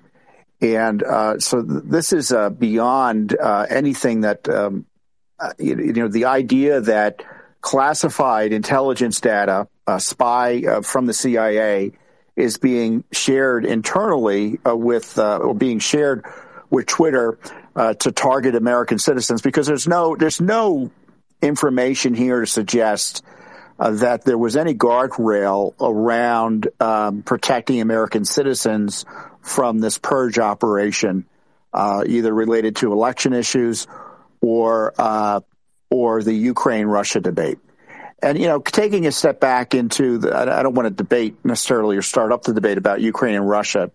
is that, it depends on the time of day what position we're allowed to have on Ukraine. So was it anti-Ukrainian in the beginning of the Russia invasion when, I think it's been widely reported, whether it's true or not, who knows? But I think it's credible, the idea that there was the U.S. government was encouraging Zelensky and prepared to pave the way for him to flee the country and essentially turn it over to the Russians. Was it pro-Russian when Biden essentially prior to the invasion suggested that a little bit of invasion wouldn't be too bad for Putin to engage in? So this is the debate that I think is worth highlighting, is that this isn't necessarily anti-Ukraine or anti-Russian. This is anti-Biden administration that these government agencies are seeking to suppress information and debate about. And, going back further, where is the debate about, is it wrong to say, for instance, highlighting Burisma's role in all of this and Biden's being compromised by this? This is where I think, we can probably agree between Seb and Kim that this isn't really about Russia and Ukraine. This is about Biden corruption and suppressing critics of the U.S. administration. This is the big issue here. It seems to me, the CIA sharing intelligence that is prohibited under law, targeting American citizens. And let's be clear here, it also involves election interference. And as these documents show, it involves not only Facebook and Twitter, but Verizon. So how does Verizon get involved in all of this? Given the role that Verizon has. They own their own social media platform, I believe. Which one? It's in the files there. It's actually I'll find it. You keep going. Well, I mean, I see the owner of a major, of cell phone data and cell phones, and I think we ought to get very nervous about this going beyond that in terms of just talking about social media posting and getting into monitoring text messages and other private communications. Yeah, Verizon and Yahoo. Yahoo, yeah. Oh, Verizon is Yahoo. Well, yeah, but then secondly, but no one posts, I don't have a Yahoo account through which I post social media activity. And then second, and of course the other issue I think we need to be concerned about is we're presuming they needed the government to tell them how to censor folks. And you can see here they were doing it on their own. And the debates in recent days about the algorithms in Twitter that are seemingly still being triggered on this Ukraine debate is, I think, something that Musk and his team need to look at. My other concern is that third parties are still acting as a gatekeeper for these documents. I'd be happy. I'm sure my colleagues and I at Judicial Watch would be more than willing to accept any invitation to go in and do a search here. So that people can be reassured that those who are implicated in misconduct within Twitter aren't vetting these documents for these outside journalists. And then, the other big issue is the continued communications with the FBI and these other agencies. Has it stopped? Has it been turned off? A few spaces ago, Elon Musk suggested he would get into and try to figure out what the status of that was. We haven't gotten any answers yet. His tweets this morning suggested, maybe it's still going on. I don't know. So these are all very much. We've had, just to let you know, Tom, we've had guests come on and say this is continuing in other social media platforms, but they are watching the Twitter quote unquote experiment. And seeing how it goes, and they're watching with interest. So we may see other social media platforms follow suit and kind of start resisting requests by the FBI and the CIA. So I think that was, I can't remember if it was Mark Andreessen or someone else that implied this. We had a few speakers mention it. And just to add back on the Ukraine thing, we just covered a few weeks ago that we were funding and continuing to fund the management of anthrax in Ukraine. And and other pathogens. I think personally that's outrageous. Why the heck are we still managing Tom's idea of not bringing up the Ukraine debate again. But no, your broader the point Tom, being, are this very was a sound. straightforward. This is about anti-Russian or anti-Ukrainian. This is about general corruption. Right, and I guess my concern was that we put this out there in a straightforward way because we knew both sides were using this as a kind of a battle argument. And we get accused of being pro-Russian when we're exposing, in my view, U.S. government corruption. We're managing a dangerous program to what national security ends, I'm not sure, in Ukraine 20 years after it began. And somehow that means that we're pro-Russian as opposed to being concerned about elements of this COVID craziness still going on internationally as a result of U.S. funding, meaning funding dangerous pathogenic research in other countries without any honest disclosure about why we're doing it and for what ends. So all of this is tied up. And, and I would just conclude, when they say that talking about Burisma is a trigger, that tells you all you need to know about election interference, which obviously began in 2020 and is continuing up until this very moment. Thank you. Sebastian, so, Tom, I have a question. I would like to quickly respond to that, Mario, if I can, and I will not be long. So there's one pattern of behavior by the U.S. government, and especially the deep state, that shines through so many different affairs and problems. In the U.S., it's illegal for the government to do bioweapon research. So what do? They move it into other jurisdictions. In the U.S., it's illegal to torture people, so they move it into other jurisdictions. In the U.S., it's illegal to hold people without charge indefinitely, so they move it to Guantanamo, and again in another jurisdiction. It's illegal in the U.S. to spy against Americans, so the U.S. deep state outsources the spying against Americans to their Five Eyes partners in the UK, Canada, Australia, and New Zealand. Still gets to spy on everyone, but they're not doing it directly, but they have access to all the data. So it's a pattern of behavior where the U.S. deep state is undermining U.S. law and U.S. jurisdiction and does it in other jurisdictions. And that is a very common pattern now, and that is criminality. That is organized crime. Sebastian, I have a question for you. You saw how we had a pretty strong disagreement, and you and Kim disagreed on a lot in the past, but there's a very strong disagreement among the panel regarding Ukraine. So my question to you will be like, how is censorship impacting this? So when you have such differing opinions, and obviously one is going to be correct, one is not correct, is social media meant to allow complete free speech for these disagreements, for these discussions to happen? Or is there a certain level of responsibility for something that is known to be disinformation to be suppressed by social media? I know what your answer will be, but I'm just trying to see whether there's a certain line somewhere.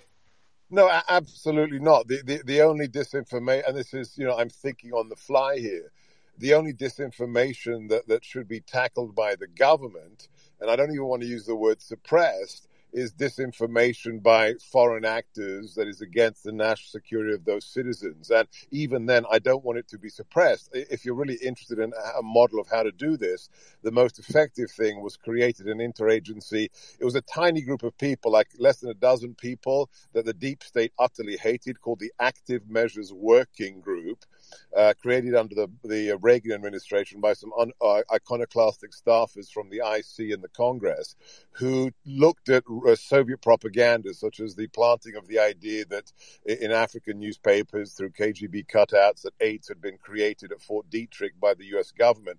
And they didn't suppress it. They didn't say, New York Times, you can't run this article. They actually said, look, here's the paper trail, here's an unclassified report that shows you which KGB second consul planted the original story with the fake Indian newspaper called The Patriot that was actually created by Moscow back in the 1960s, and this is how they seeded the story. So, I'm not a First Amendment absolutist, because certain things can, of course, cause harm. If you say kill Justice Kavanaugh tomorrow, that is incitement to violence. That isn't actually protected by the First Amendment. However, I really don't want the government deciding what misinformation should or shouldn't be suppressed, but we should have governments that demonstrate with empirical evidence when they find something that is a lie that is meant to undermine the security of their population. But suppression, look, as a child of those who suffered under Nazi occupation, and then my father was arrested and tortured by communist secret police officers, I don't want my government suppressing anything. I want them to win wars when we go to battle, and that's the end of it. But the idea of what we're finding out with the FBI and the CIA in Palo Alto, I mean, that should be blown open by everybody who has access to that information as wide as possible. And the sad thing is, and I'll stop here. God bless Elon. But Twitter is nothing. I mean, Twitter is an echo chamber for the elites and for journalists who don't want to actually do journalism. But the far more influential platforms are TikTok and Facebook. Nobody reads newspapers anymore.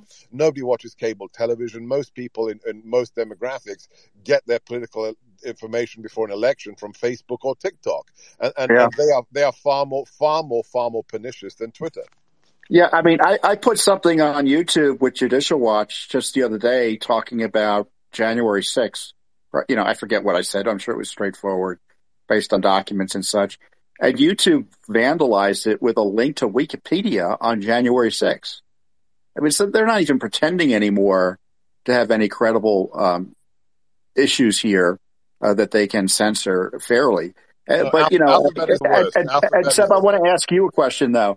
I mean, isn't the easiest way to deal with bots, isn't the most straightforward, ethical, and legal way for the CIA to deal with bots emanating from foreign governments trying to harm America is for us to attack the bots, disable them, go after them the way that we, which I thought we were spending billions on in terms of cybersecurity and cyber warfare, as opposed to censoring Americans through American companies?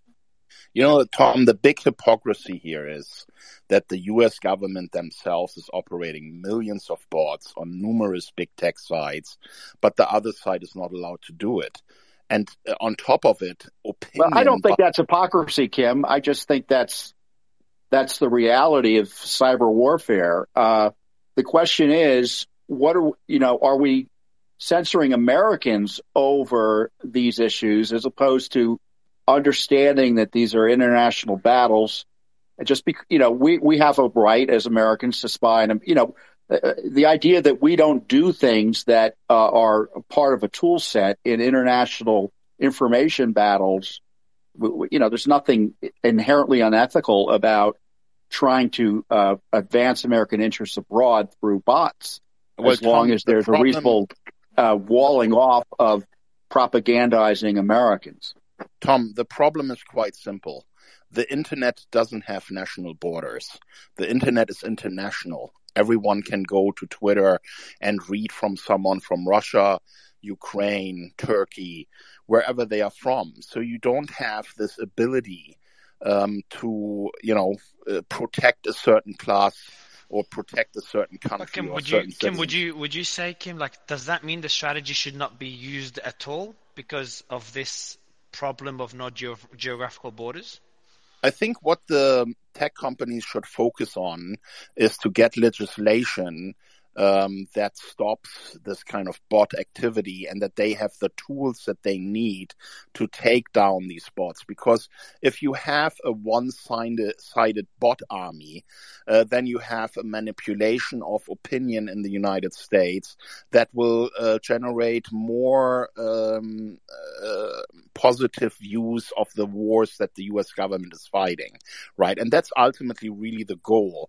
This whole propaganda is just so that Americans will agree to go to war. But if Americans would know all the facts, they would probably not want to go to these wars. So this whole propaganda thing is really just a deep state effort that the military-industrial conflict can have their endless wars and generate money with them.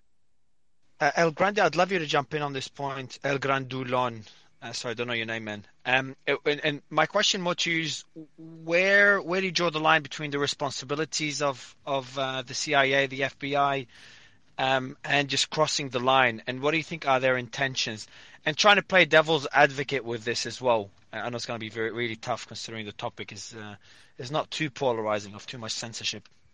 Sure. I mean, look, information operations and espionage operations have been going on for thousands of years. Are we going to spy on our enemies? Are we going to spy on our friends? Of course. Do they spy on us? Of course. The problem comes into play when the enemy is now within your own government. That's, I think, where we get concerned. I think that's kind of what Tom was trying to speak about, is that's where you've crossed the line. Okay. For example, I'm also a trained counterintelligence officer, and one of the cases that they teach you in CI school is about Ana Montes. Okay, Ana Montes was a Cuban spy that was embedded in the DIA. That when you get to that point where there are influence operations on behalf of foreign governments or on behalf of or against the American people within our own government, that's an issue. That's part of why there's diplomatic immunity for, foreign actors, where, hey, you get caught spying, for America and Russia, then yeah, obviously we don't want Russia to kill our spies. Russia doesn't want us to kill their spies. And that's kind of oh, my bad. We got caught. Hey, we're, persona non grata, sending this person back home. That's been an understanding for a very, very long time. When it comes to that stuff happening within our own government against our own people because of corruption, that's a problem. That's a serious, serious problem. And, it is what it is. Are we going to conduct information operations and PSYOPs using bots? Absolutely. Are they going to? Absolutely. But, where we're lacking is in our defense against this, or if it's coming from within our own government. That's how I see it. That's going beyond a normal security threat. That's making the security threat part of your own government. Does that answer your question? Or? It does, man. It does. It does. I think you've drawn the line, at least how you see, the limits of those organizations. Stephen, do you agree with what the El Gran Duron mentioned? Oh yeah, of course. Overall today, I mean, this drop kind of, it reveals and confirms a wide collusion between both the FBI and the CIA, controlling narratives in a variety of social media networks to prop up their preferred political candidates in foreign elections, which I think is very notable. And although, the gentleman is right in terms of espionage operations been happening since forever, I do think it's pretty curious about which political candidates that they have been supporting. It always seems to be stuff that's candidates that are leftist and overall support a globalist agenda. For whatever reason, I have a ton of Brazilian followers, and I can't tell you how many of these people have complained to me that they just made their third, fourth accounts, etc., or they've been shadow banned forever simply for supporting Bolsonaro. And we do have, I think, enough information from the previous Twitter files to pretty safely conclude that a lot of the Bolsonaro supporting voices were targeted and suppressed. So why? Well, Elon has confirmed that there's an issue with the Brazil election. I saw one tweet where he confirmed that, and not much in the way of official follow-up. Right. Kyle, sorry, Steve. I want you and Kyle to kind of touch on one point. If Kyle is still there or he dropped out because he's glitching a lot. I think he's dropped out. So I'll let you and El Grandulon, because both are ex-FBI. Kyle is still there. Sure. So all three of you guys, what do you think are the intentions of the FBI and CIA? Because I don't want to sit there and I don't want to portray them. And I think Elon even tweeted about this today. What's funny is I wrote a tweet mentioning what Elon mentioned, and I scheduled to tweet it later today, and then Elon tweets it. It's perfect timing. And both of us said that, we don't want to look at the FBI as just a bunch of bad people trying to do bad things and trying to have too much power.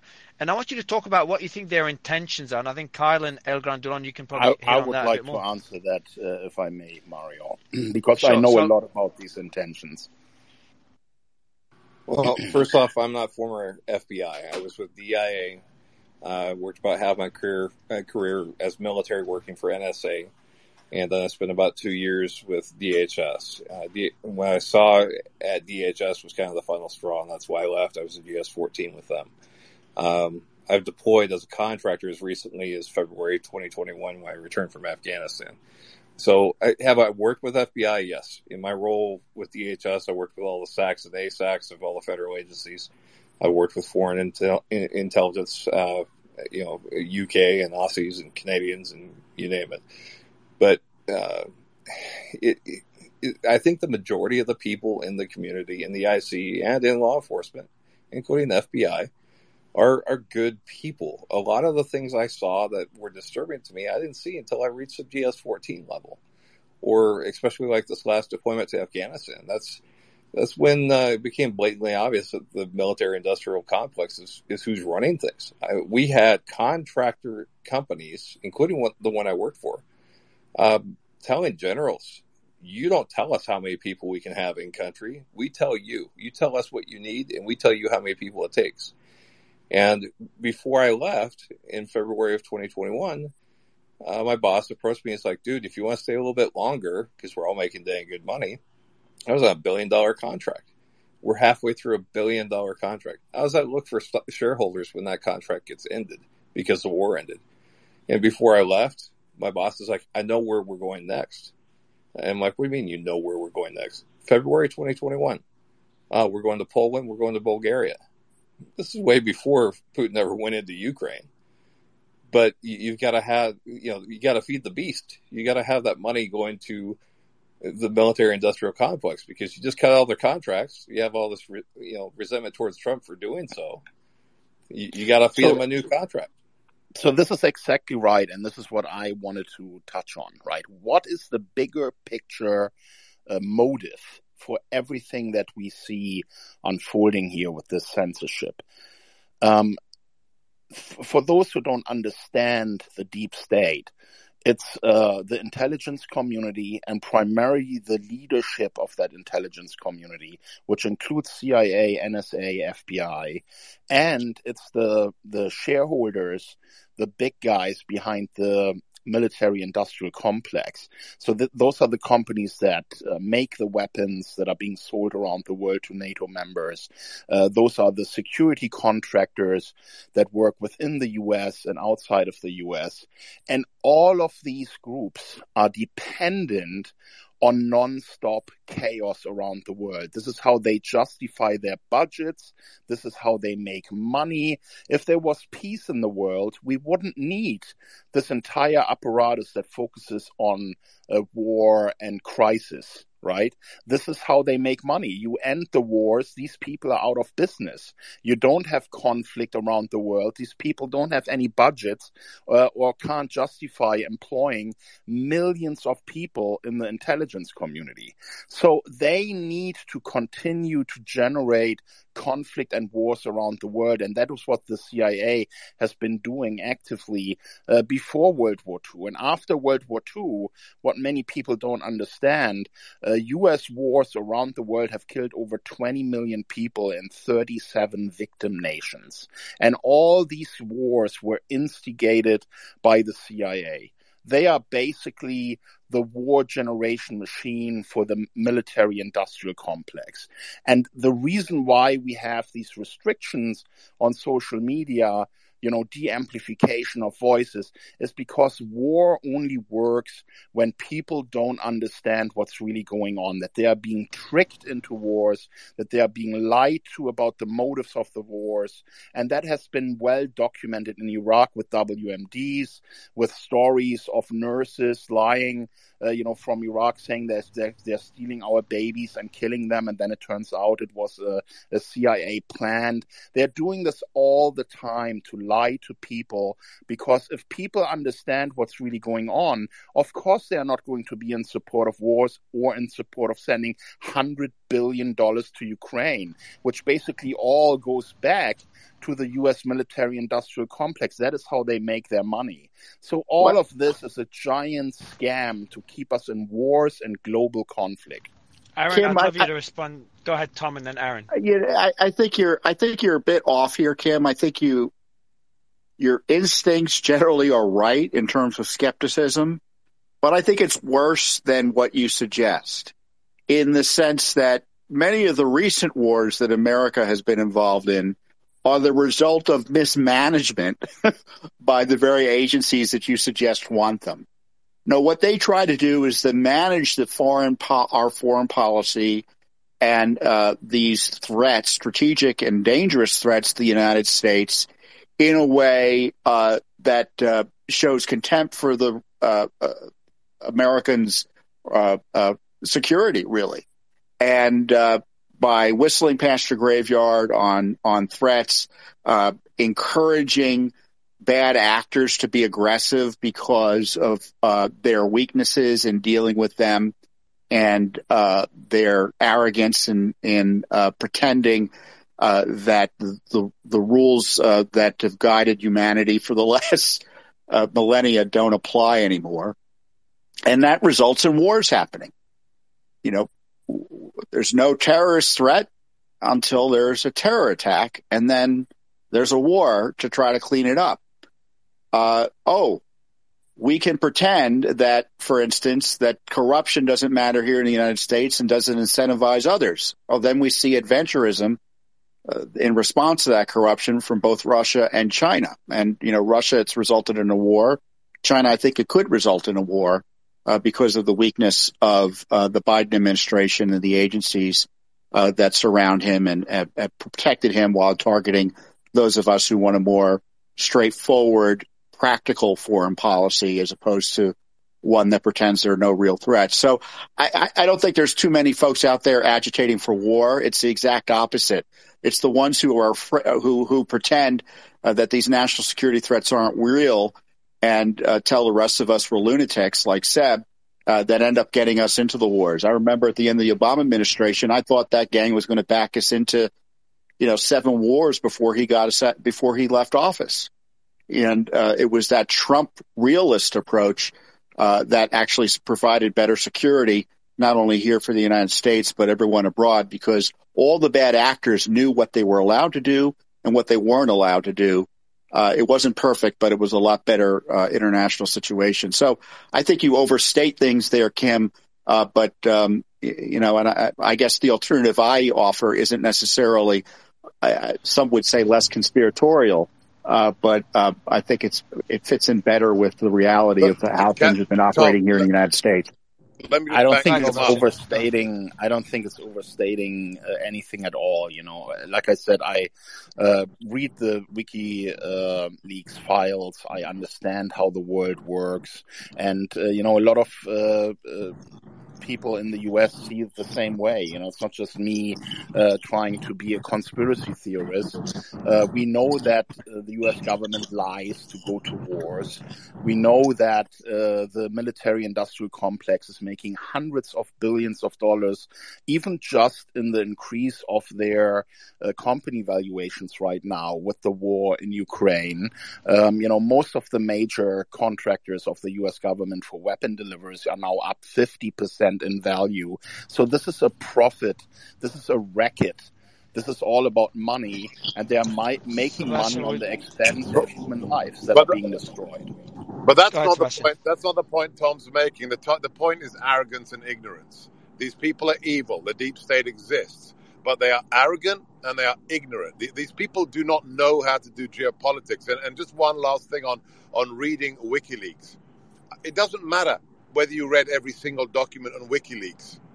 They're lies as well. You think that just because a document is classified, it's the truth. It isn't. These people are morons as well as being arrogant and evil. So the idea that there's some huge master plan and there's, Blofeld is sitting in a hollowed out volcano and his name is George Soros is not true. There are evil actors and there are arrogant actors and there are incredibly incompetent actors. Trust me, if you've ever worked in a skiff, you will see arrogance more than you even dreamt was possible.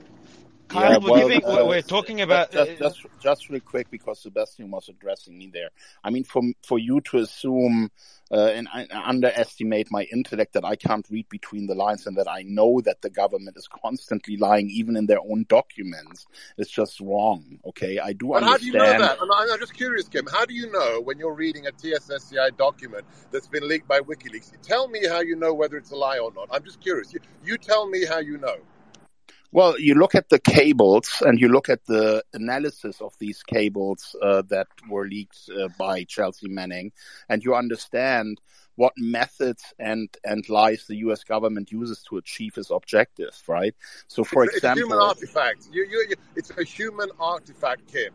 You have no special magic wand that tells you which document is a lie and which is propaganda and which is a product of competence. I'm sorry, you just don't. Well, maybe you don't have 100% hit rate, but you do get very accurate over time when you can see what the documents say and what actually happens later, because you don't just look at the documents in isolation. You look at the history, you look at what actually transpired after these documents were released, and then from that you can arrive at a conclusion if it was truthful or not. So just don't please make this about, me believing everything that is written in a U.S. government document. Quite the opposite. Well, that's what you said. You said earlier, my qualifications is I've read everything on Okay. That's I think Aaron needs to speak. He needs to go very soon, and I would like to have his input on the files because he has access to. He's one of the plaintiffs in the Missouri case, so I would like for him to speak on the Twitter files drop today. Thanks, Ian. I appreciate that. And this has been a fascinating conversation, but I wanted to bring things back to the central issue in the Twitter files, including the central issue of today's drop. And the central issue is our government, various agencies, have broken the law, and they have broken the highest law of the land, which is the U.S. Constitution. So it's debatable whether and how social media companies can and should censor. It's not debatable that the government cannot suborn those companies, cannot lean on those companies, cannot implicitly threaten those companies into being the long arm of its censorship regime. And the Missouri v. Biden case, which Ian mentioned, is one that was filed several months ago. It allowed us a bit of a peek under the hood, the documents we got on discovery, even before the Twitter files started dropping. But what we've seen from the Twitter files confirms what we have alleged in the case. So this is a case filed by the AG of Missouri and Louisiana and 4 private plaintiffs. I am one of those private plaintiffs against several senior officials in the current and previous administration. So this is not a partisan maneuver, alleging precisely what the Twitter files show, namely that government agencies have been colluding with social media companies to suppress the free speech rights of Americans. So what does the First Amendment of the Constitution mean? Well, for better or worse, it means what case law precedent, particularly Supreme Court precedent, says that it means. And there are very narrowly circumscribed things that are not protected under the First Amendment. Direct incitement to physical violence. Okay, so words are not violent, but incitement to physical acts of violence is not protected by the First Amendment. Various forms of obscenity is not protected by the First Amendment. So yes, the government can get involved in, cracking down on child pornography on social media companies, and they should do that. They can get involved in cracking down on direct incitements to violence, and they should do that.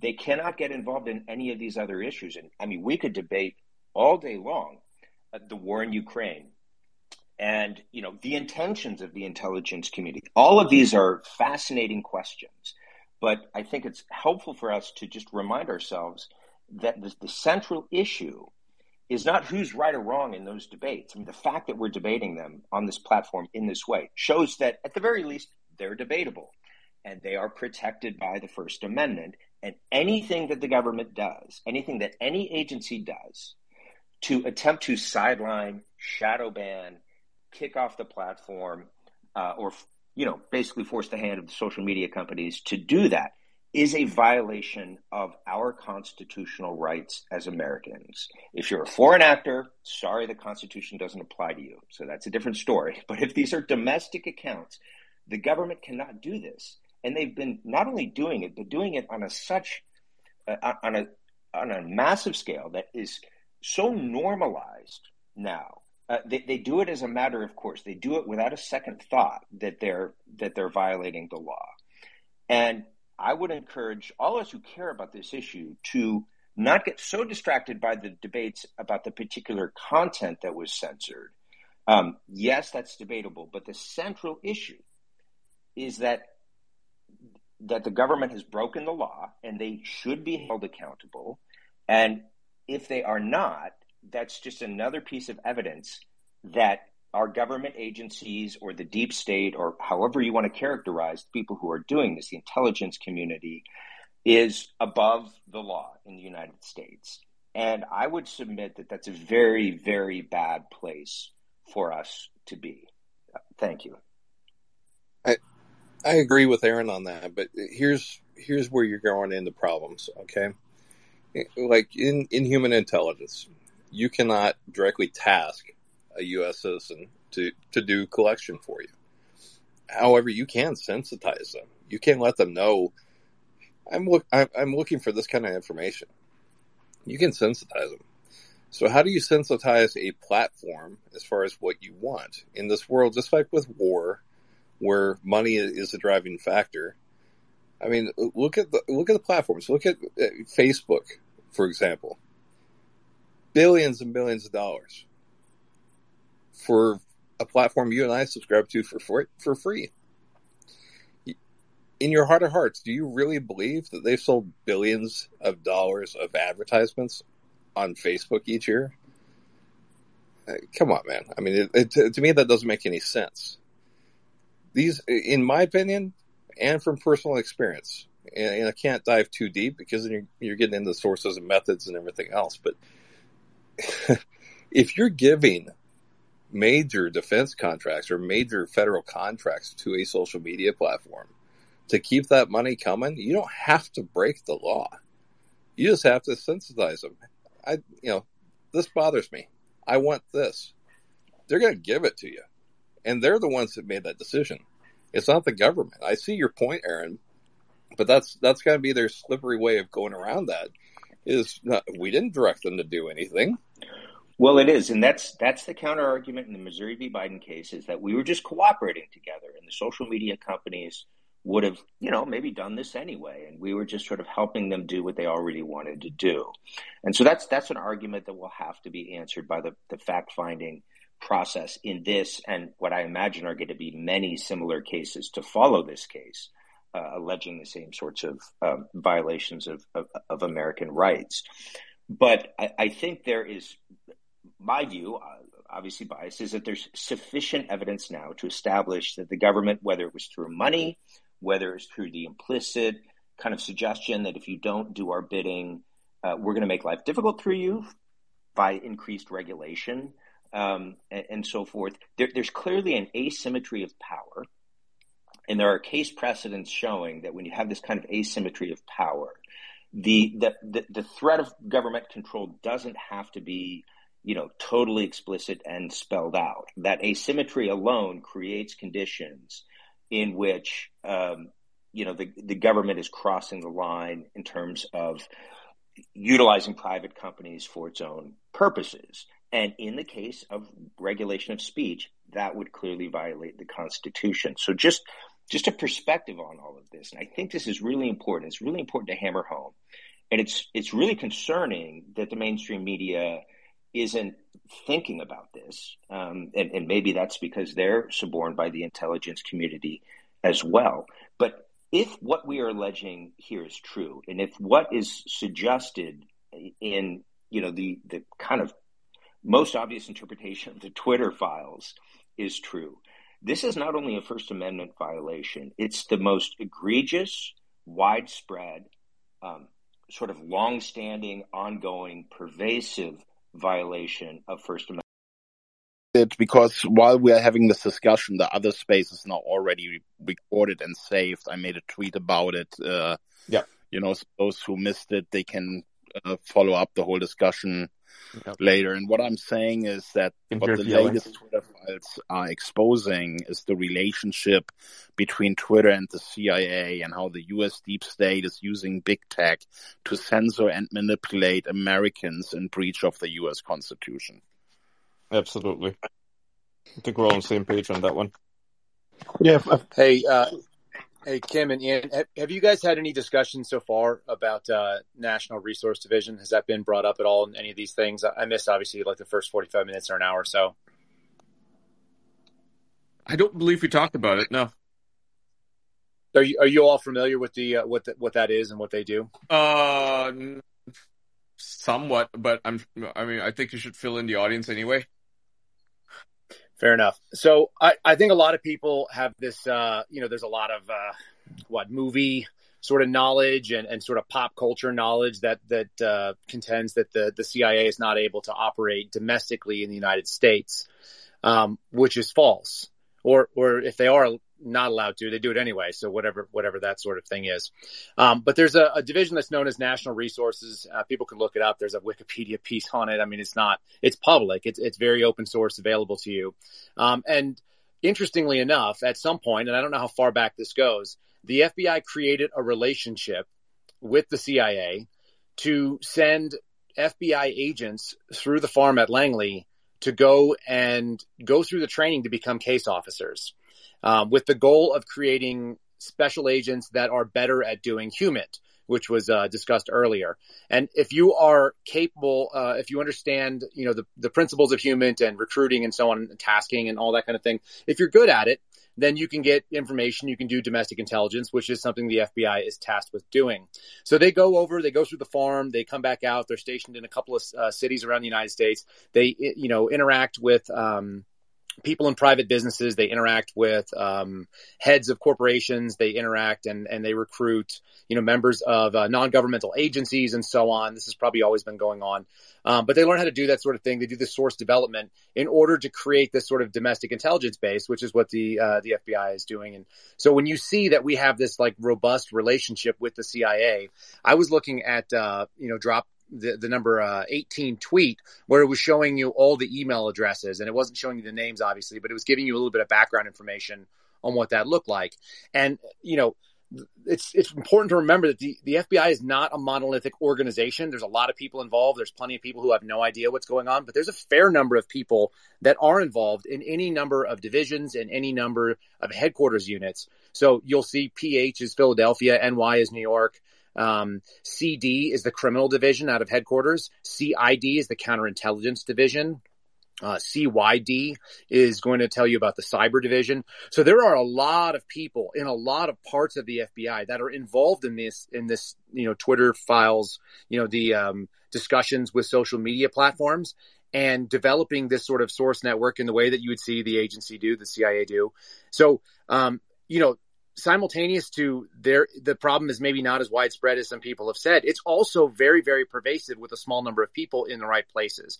And so we really cannot underestimate how much of, the FBI has been compromised by doing these types of things. It doesn't have to be everyone everywhere doing it to make it wrong. It's an organization that really has to be beyond reproach in order to do its job right. And it doesn't, and it's not. And so that's what these files have really showed us, this sort of interplay between the intelligence community and influencing private businesses, to censor speech, which I think is what Aaron was saying. It's absolutely antithetical to the American model of freedom. We just cannot have that sort of thing. And so that's the danger. It doesn't have to be everybody. And then unfortunately I missed your COVID spaces, but part of this was revealed to people within the Bureau, and the folks that I deal with on a daily basis because of the way that COVID went down. You didn't miss them. We haven't done the COVID spaces yet. No, I have done it. I have done a COVID space. But hey, Kim Kyle, okay.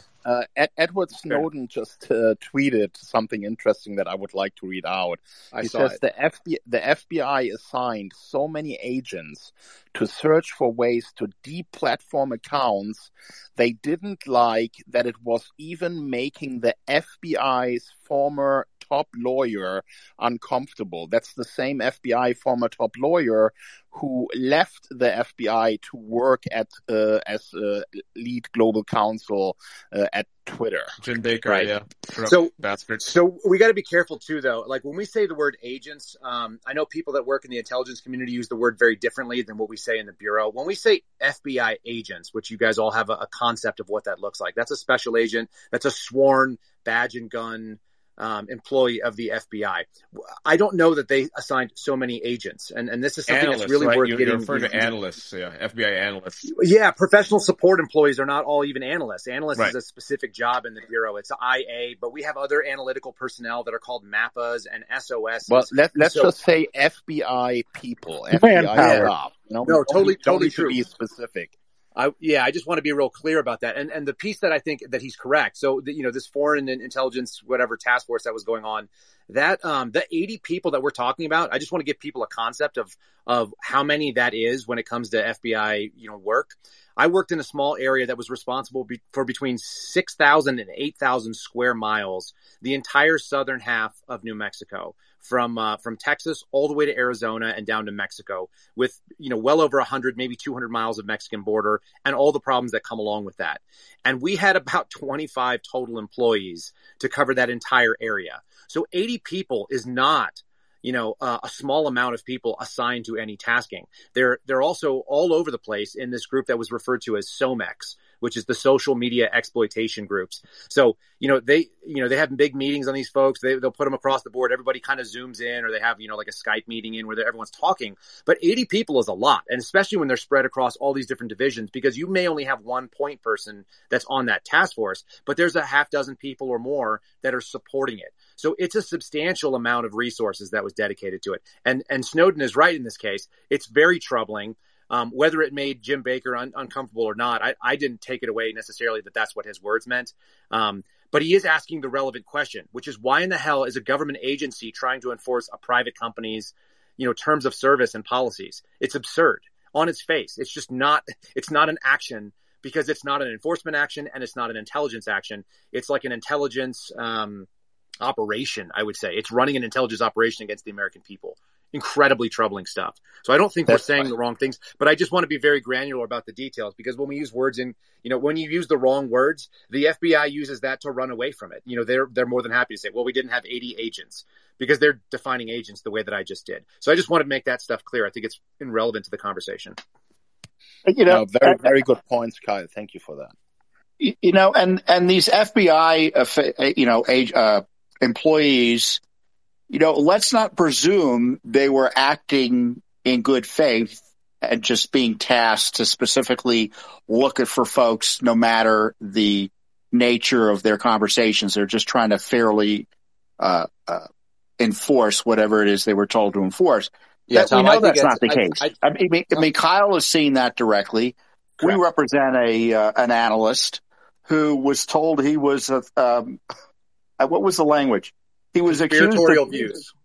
He was falsely accused of being disloyal to the American people, being disloyal to the United States, because evidently he asked the wrong type of questions as an analyst. Yeah, and Tom, then I can get you a half dozen more of those too if you want, because that's not common. Unfortunately, it's sad. Yeah, and so that's the big issue here, and I want to go back to the Ukraine corruption here. Because I don't think the corruption goes to undermining a sitting president of the United States. Without arguing whether it was a coup or, how that government came into power. The fact is there was a government in control of Ukraine that was very sympathetic and eagerly worked with transnational left interests to advance their agenda. So on the ground in Ukraine, what was seen as anti-corruption efforts were all geared towards, targeting anyone who was right of center in that context. And so similarly, they targeted Trump. They began targeting Trump in 2016. There's no doubt that occurred. You had government officials specifically attacking Trump. And then when Trump started asking questions about it, they targeted him again.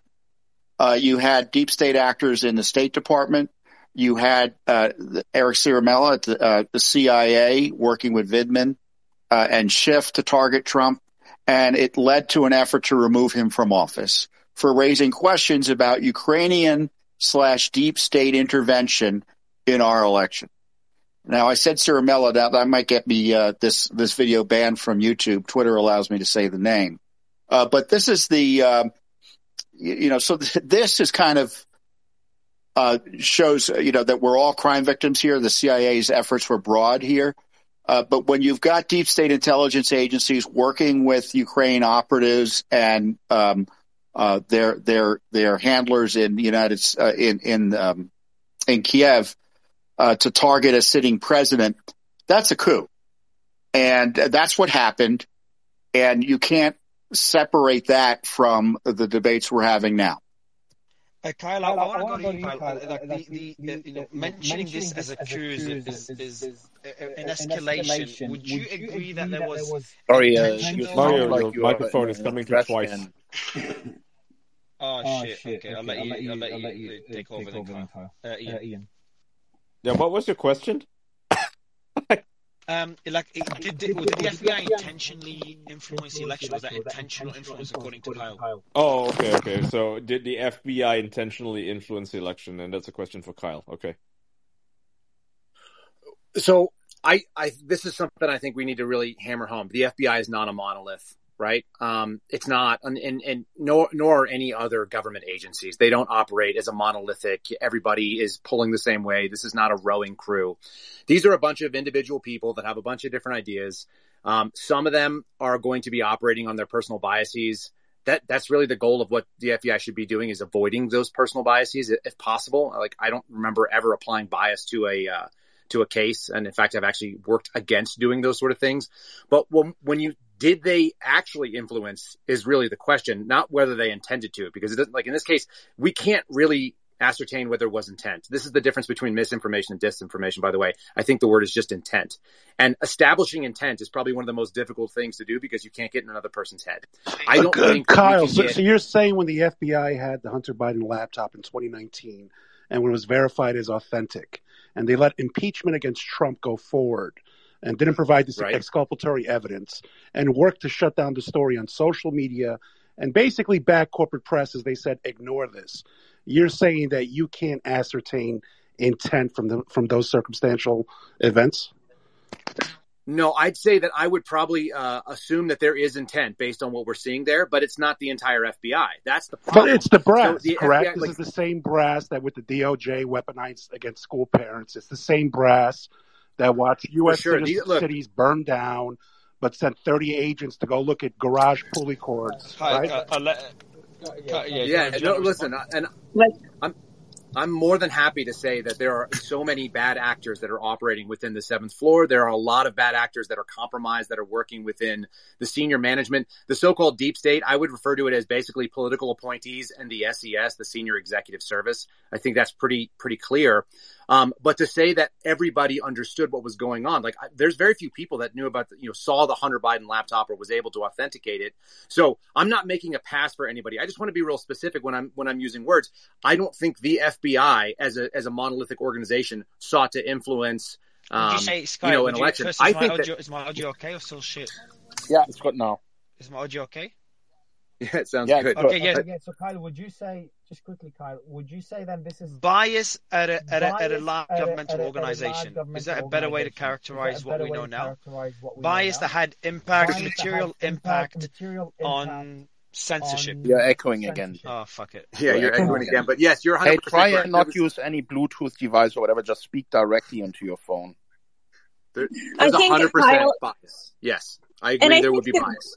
Bigger issue here isn't so much, it's clearly an issue when a particular entity is trying to do something out of bias to influence a particular outcome. But I think as a whole, there is an issue with any kind of interference, really, because when we're not seeing the clear picture, when there is interference in general, even if the intention isn't to necessarily distort, pursue a particular agenda, it's still a serious issue. Precisely. Aaron, Guys, I would like to recommend something real quick. When the space crashed earlier, Aaron was talking to us about the unconstitutionality of what happened here and the legal issues. I would like to pick up where we left off when the space crashed and let Aaron finish his point. Yeah, thank you for that. And again, going back to First Amendment jurisprudence, intent is very, very difficult to prove. There are some legal cases where intent becomes important. You know, the distinction between murder and manslaughter, for example, in a criminal case, intent is important. But in a First Amendment case, intent is not important. And I think these agencies would love to get into arguments with, in a court of law or in a federal investigation about intent, because that would be a wonderful distraction from the central issue. The question is not what they intended to do or what their particular political biases were or were not. That will take us down the deepest of all possible rabbit holes. The central issue is whether they engaged in censorship.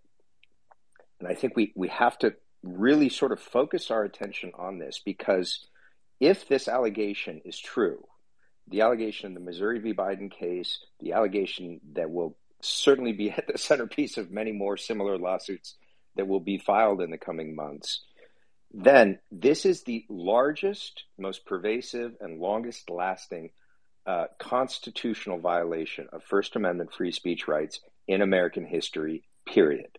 This is a world historical violation of the highest law of the land by many, many government agencies, the FBI and the CIA being only two of them. So one of the things that happened in our documents on discovery, and this is just the last point I'll make, is that this censorship regime turned out to be more vast and pervasive than even we imagined. So there's something like 17 federal agencies now that have been named as defendants, or individuals within those agencies named as defendants in our suit. Hey, Aaron, I really love what you're saying. I have started a working group with a couple of lawyers and law professors, and we're going to meet after the holidays. I would like to invite you and give us your insights. Yeah. Because, like you said, this is a constitutional issue, and I like what you said about mens rea or motive. It doesn't matter. The government or government agencies cannot engage in this behavior at all. There's no justification for it. So I would love to have you as part of that group. Great. I would be happy to be a part of it. Hey, by the way, you might throw in here real quick the reality that the FBI was founded in 1908, not formally by any legislation. It was under the Attorney General's office, now the Department of Justice, because you've got groups like the FBI. It was always intended as an investigating organization on criminal activities. Now, since World War I, when they started to utilize the group of people that were brought in, by the way, from the Secret Service, in that original tranche in 1908, that they started to investigate problems and illegalities on the Espionage Act and various things like that during World War I. You started to get this cloudy CIA type approach that wasn't a big problem at that time, but it kind of started, and it's really morphed into what Kyle was talking about just a little bit ago, where now the CIA is training these people. The purpose of the FBI is not to investigate and do espionage, anti-espionage work. Their job is to investigate crimes. That's the purpose. And Kyle, you're welcome to modify that to some degree for me, but that's the main purpose of the FBI. What we're seeing here particularly with the dump today and with the stuff leading up to it, is an attempt by the FBI to cater speech on public platforms, and with no warrant to do so at all. Only their ability to get willing participation from these platforms. And the last point I'll make there is this distinction of disinformation and misinformation. Again, I just reemphasize, doesn't matter a whit in any of this. I mean, it only matters in terms of what you as a person do to navigate what's being put out there.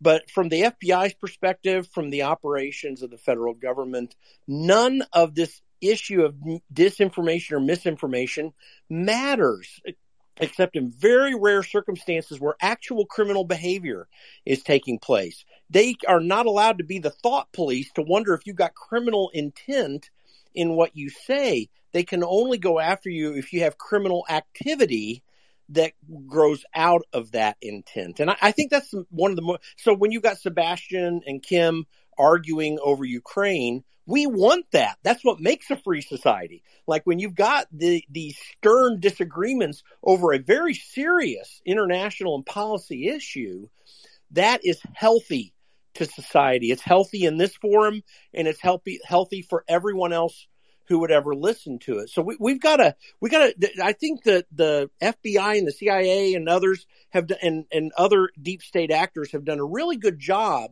of causing us to evaluate this from entirely the wrong foundation. The foundation is that misinformation, disinformation, stupidity, intelligence, and academic endeavors, it was designed to be able to be expressed under a free First Amendment regime, particularly here in the United States, and it's the standard we want around the world.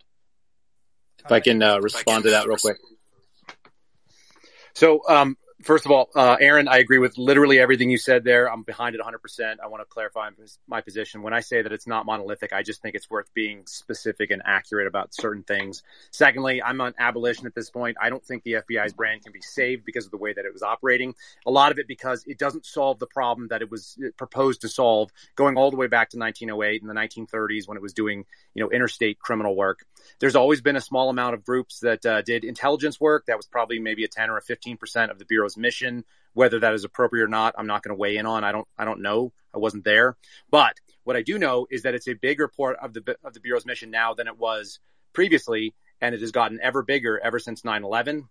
And that is a real danger because as an FBI agent who was a sworn agent to do law enforcement, all the original cases that I was assigned when I moved to counterintelligence were non-criminal. And if they became a criminal case, they would be taken away from my squad and given to a squad that did criminal work because nothing we did was criminal. We did not do criminal law enforcement. So our investigations were 100% intelligence focused for the purpose of information, and they were all on American citizens, every single damn one of them. So that was the purpose of what we had. And some of the ways that they use the tools that are available to them right now, particularly 702 FISA, which is a very specific section of the FISA, allows for looking into overseas individuals and using some of their, some of the facilities that they communicate on for our exploitation. We are specifically forbidden by law to do what's called reverse targeting, which is to say, find Americans in those threads. And it is the only way that it makes sense for a criminal investigator, someone who's looking for espionage activity. And so it is used that way in the FBI. It's one of the things that I've done whistleblowing activity with, to Congress, because I think it's incredibly dangerous to give them a tool that only has one feature for someone like me and then say, don't use it for that thing. But by the way, we want you to still accomplish the mission that we gave you the tool not to use. Incredibly dangerous stuff. It's all really, really scary, and it cannot be allowed. So I just don't think the FBI, I think they've outgrown whatever they did. They've become something else. And that thing is really, it's antithetical to American interests at this point. So those are the positions. I agree with most of what Jim said too. Yeah, that's very helpful, Kyle. And I just want to remind people of the reason for the First Amendment free speech protections, which I would love to extend to people around the world as well. But they certainly apply to Americans, if not to people in other countries. And the reason is that the founders recognized that no person is in a position to decide what is true and what is false. No group, not the FBI, not the CIA. If someone has committed a crime, or if there's a civil action, we have a legal fact-finding process to try to get at the truth. But we even have a recognition, even in that highly structured truth-finding environment, that there's going to be grounds for appeal, that courts and juries and judges can get those matters wrong. And obviously, if someone puts up a controversial piece of information or expresses a controversial idea, there isn't going to be a fact-finding process capable of establishing whether it is true or false. So I'm not a relativist. I believe in facts. I believe in truth. But I believe, as our founders did, in the limits of any one individual, group, person, party, or powerful agency to determine truth unilaterally. And that's why in a free speech environment under the First Amendment, you're going to have a lot of bad ideas. You're going to have a lot of false ideas and false information floated. And we should combat that through argumentation and reasoned debate. But if you're talking about protecting your First Amendment rights, you do not have to establish that what you said was true. You do not have to establish that you intended to speak the truth. You merely have to establish that you expressed an idea that the government attempted to forbid you from expressing. Yeah, I think the lesson is that when I hear myself echoed, it's hard to think. I'll just say, the answer to bad speech is more free speech. That's the lesson that we should take away from this, right? Suppressing people, shutting down people's ideas, preventing them from being able to speak. It's not the solution, because who's to say that they're right and we're wrong, or that we're right and they're wrong, right? I mean, more speech is good. And with that, I think Mario... for a second.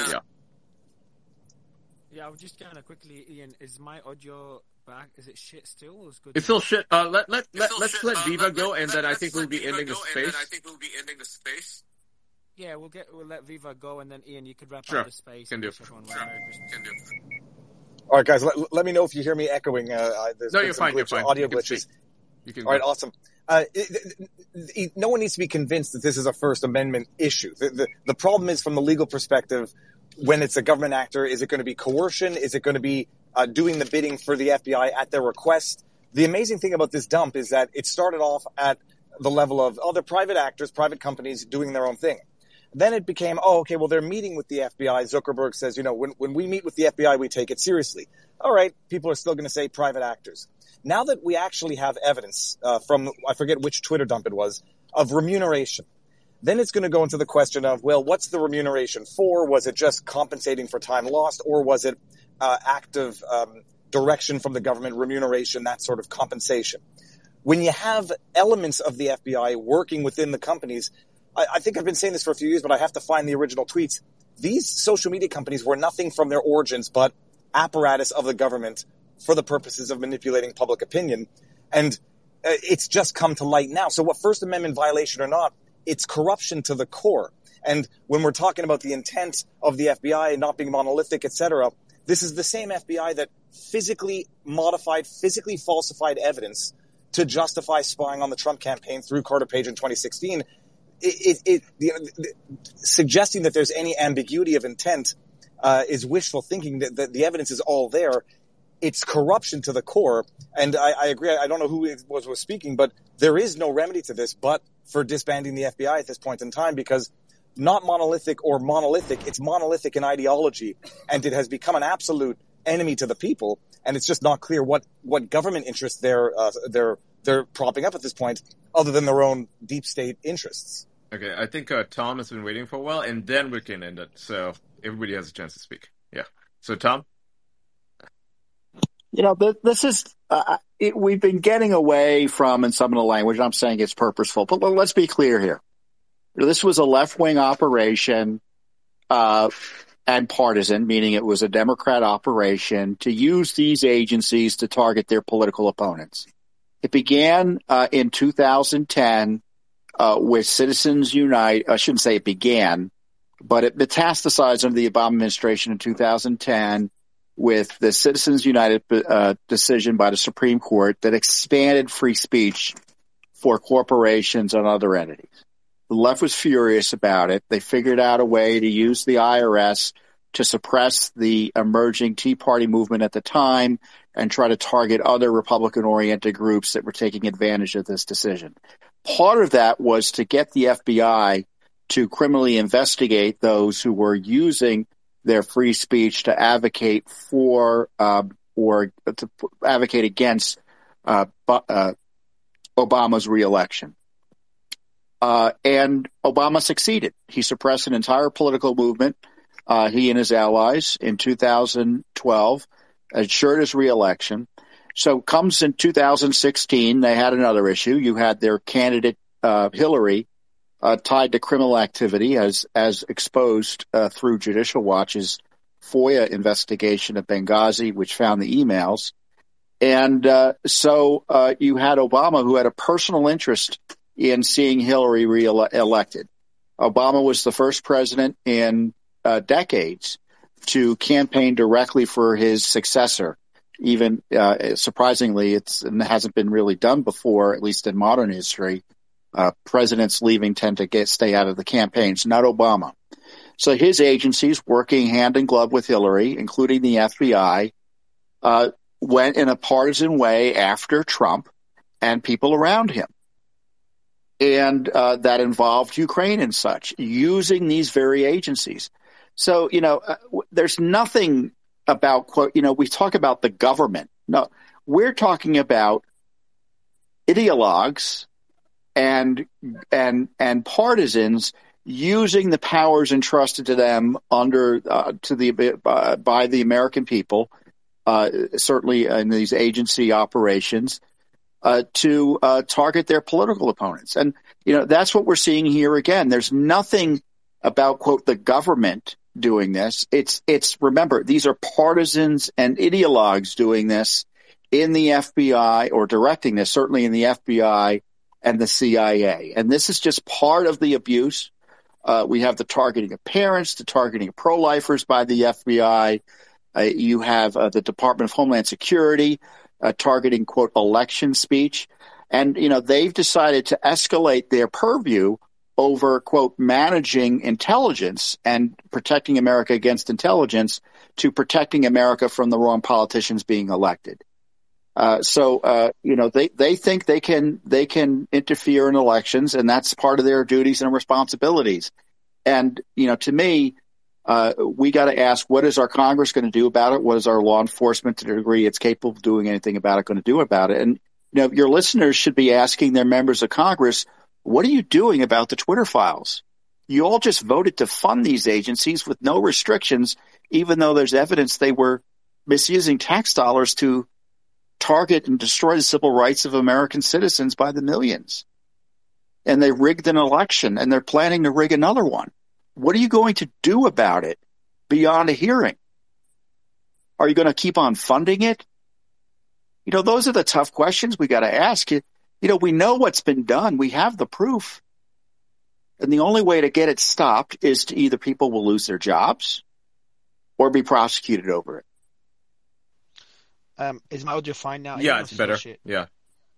Oh, finally. Catherine, I just want to end it with you as well just to keep it non-partisan, if you don't mind. Your final thoughts on what we saw today and the I would say the abuse of power that led to so much censorship.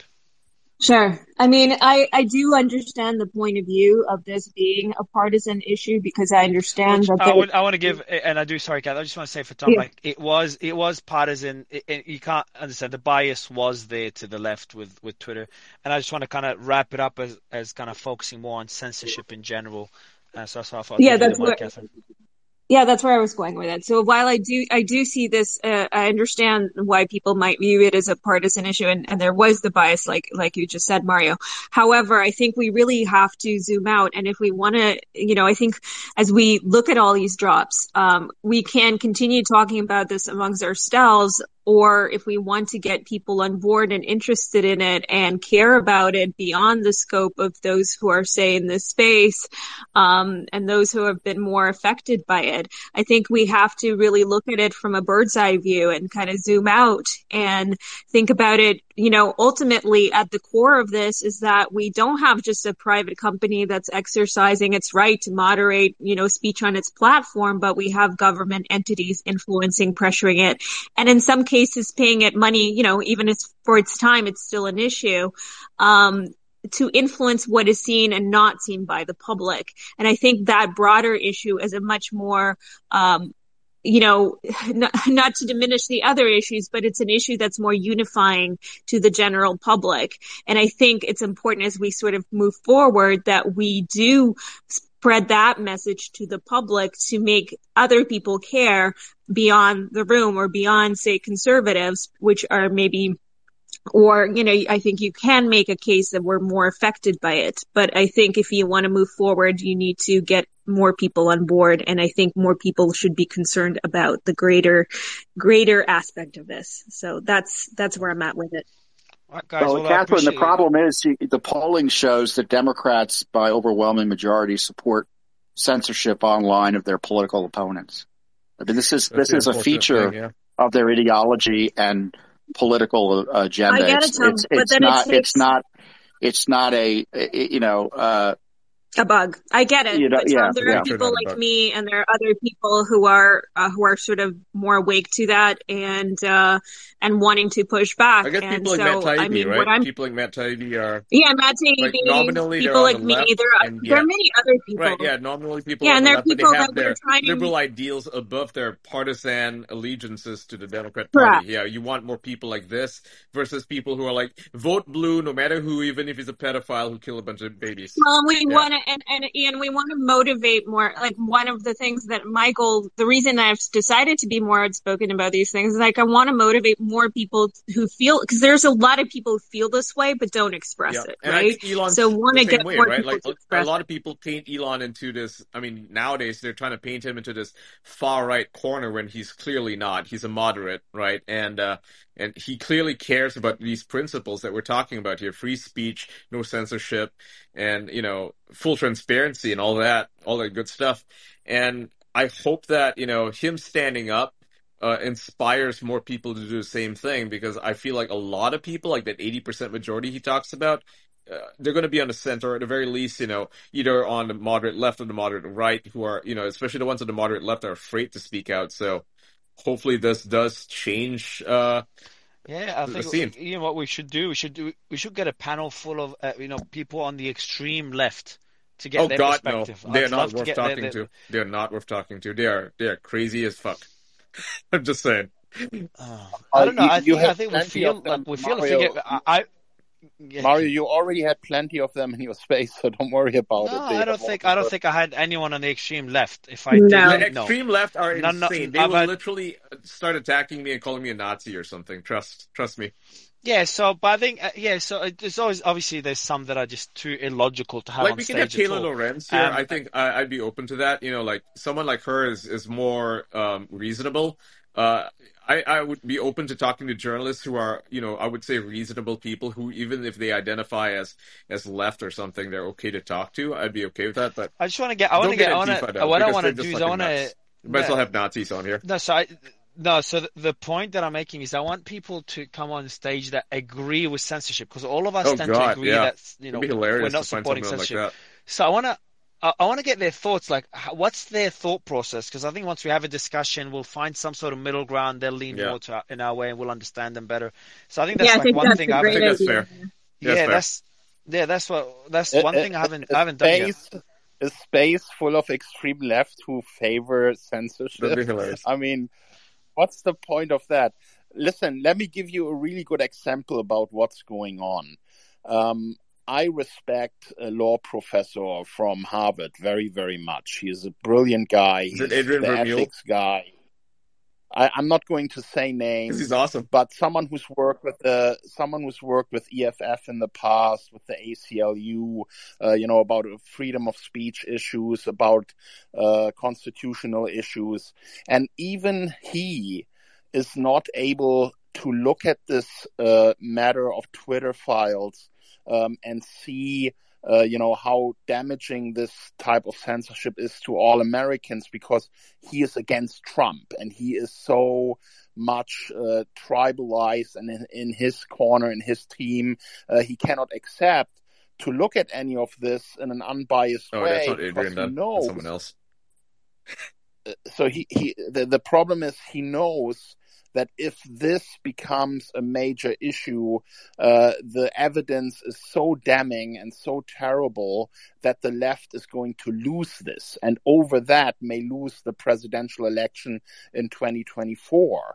So people who have a history of speaking out for free speech and, are really invested in the rights of Americans on this issue are not willing, to see it as it is, because it's going to undermine their political party, the party that they support. Catherine, I see you as a co-host as well, so I'll give you the final word before thanking everyone and wishing them a great Christmas. Thanks. I mean, I just, to Kim's point in terms of why we should listen to even, extreme leftists or against censorship, or, I've been in spaces with everybody. I've been in spaces with extreme right wingers or extreme, even what they might define themselves as neo-Nazis, which is very uncomfortable in some way. Are they Ukrainian, chat? No, they were not Ukrainian, Ian. They were like literal, I think we would all agree that they hate anyways, I won't go too deeply into it, but I think understanding where people come from is critical, because if we don't understand why people think the way they do, we cannot address the issues. So I think that is, you can think that somebody's unchangeable, but people can change. Maybe it's an ideal. I'm not naive, but I am ideal. So you're not a fan of the sunken cost fallacy? I can't, guys. I can't have spaces and not listen to people and then talk against censorship. So I like how when people say, Mario, don't bring this person or that. Mario, the problem is, and I've said it before, you do have these people in your spaces, and they come here. We don't and have they any say, far left, Kim. I don't have anyone on the extreme left. Can I just say this? It's important. You do have people here that come into the space and call clear evidence unsubstantiated. They're making up stories about, for example, the Hunter Biden headers in the email, and you have them here in the space spilling their vile and their fake stories.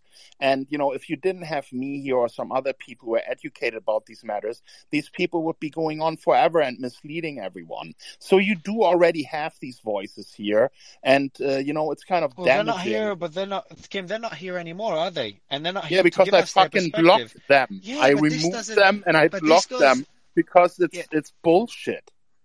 Yeah, but so what happens though is this is exactly what people at Twitter did. They're like, hey, we censored these people because what they're saying is bullshit and we disagree with them.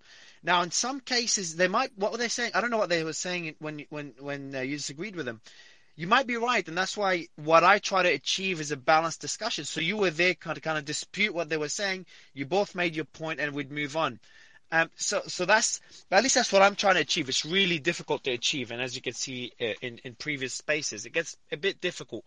But the point I was making is when we get people like even people from the extreme left or people from the I get criticized for almost every person I bring on the panel, everybody, including some of you here on the panel right now. Yeah, man, I get criticized from all sides. But the answer I always have is like, let's listen to them. As long as we have an opposing view to balance the discussion, so it doesn't go, as long as we don't spread misinformation, we allow for open discussions, which is really difficult to do. I think it's always useful. So if we get someone from the far left, say, hey, you believe in censorship, why? Honestly, okay, here's the thing. Honestly, I'm okay with talking to someone on the far left as long as they don't defame other people, right? I don't want to 100%, no personal attacks, never call people pedos or fascists or whatever, like just weird stuff, right? Like that, and that's what they usually do. So we can't have that, and you can't have name calling, and it can't turn into a struggle session. Yeah. And just to be clear, why I removed those two people earlier, they called me a conspiracy theorist. They said I shouldn't be talking about this because I'm not American. So people like that are instantly disqualified. And what you also need to understand, Mario, people like that are sent into spaces like this to create this kind of distraction, to talk about stuff that are not really on topic, to create some kind of shitstorm about sideshows that don't really matter. So you need to identify this and you need to stay on topic. And the topic was about Twitter files and not if I'm American or anything like that. Merry Christmas, Kim. Yeah, Merry Christmas. Merry Christmas to you all. Everyone, I would say Merry Christmas to Antifa, but they're all godless. Okay, Ian, now let's just say Merry Christmas to everyone, guys. Merry Christmas to everyone for jumping on the panel. Hopefully they find their way and Yeah, but Mario, may everyone if I find their can way. say one thing, Mario, because I think these agencies. Protocol, is it about Christmas? Yeah, it's about Christmas. Protocol, it's about the Christmas of everybody. No, it's not. Protocol, you're tricking me. You're tricking me. I mean, these agencies have shown that they're lawless. I love you, that they don't care. And let's be honest, if they have compromising material on politicians, they're going to use it. Protocol. Merry Christmas, Protocol. Merry Christmas, Protocol. Good to have you, man. Fidgetal, Jim, Steve, Catherine, of course, Aaron, Kyle. Happy Hanukkah, everybody. And also, Viva Frey. Happy Hanukkah, man. And Viva Frey, just DM me, Viva, so I can always invite you in the future. It's a pleasure to have you, and it was good to hear you speak. Yep. Will do. Thank you very much. I didn't want to interrupt too much. I don't know what the etiquette is. You've been great, man. You've been great. I'd love to invite you. Hey, can I say a Christmas message real quick? Yeah, before you do, Kim, Viva, if you could, just because I'm not, we're not following each other, DM me so I can then DM you. So this way I invite you to more panels because it was a pleasure to have you. Yeah, Kim, please, a Christmas message. Highlight of Christmas. Yes, highlight of Christmas. So I wish everyone here a Merry Christmas, no matter if you're a Democrat or Republican. It doesn't matter what the color of your skin is, what religion you have, what you believe in.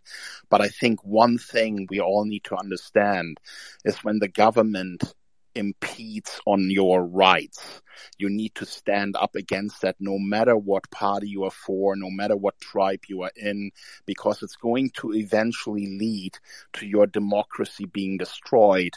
And once a leader gets into play that can abuse all these powers, you will find yourselves in another situation like Nazi Germany. And we all don't want that. So it's not about politics here.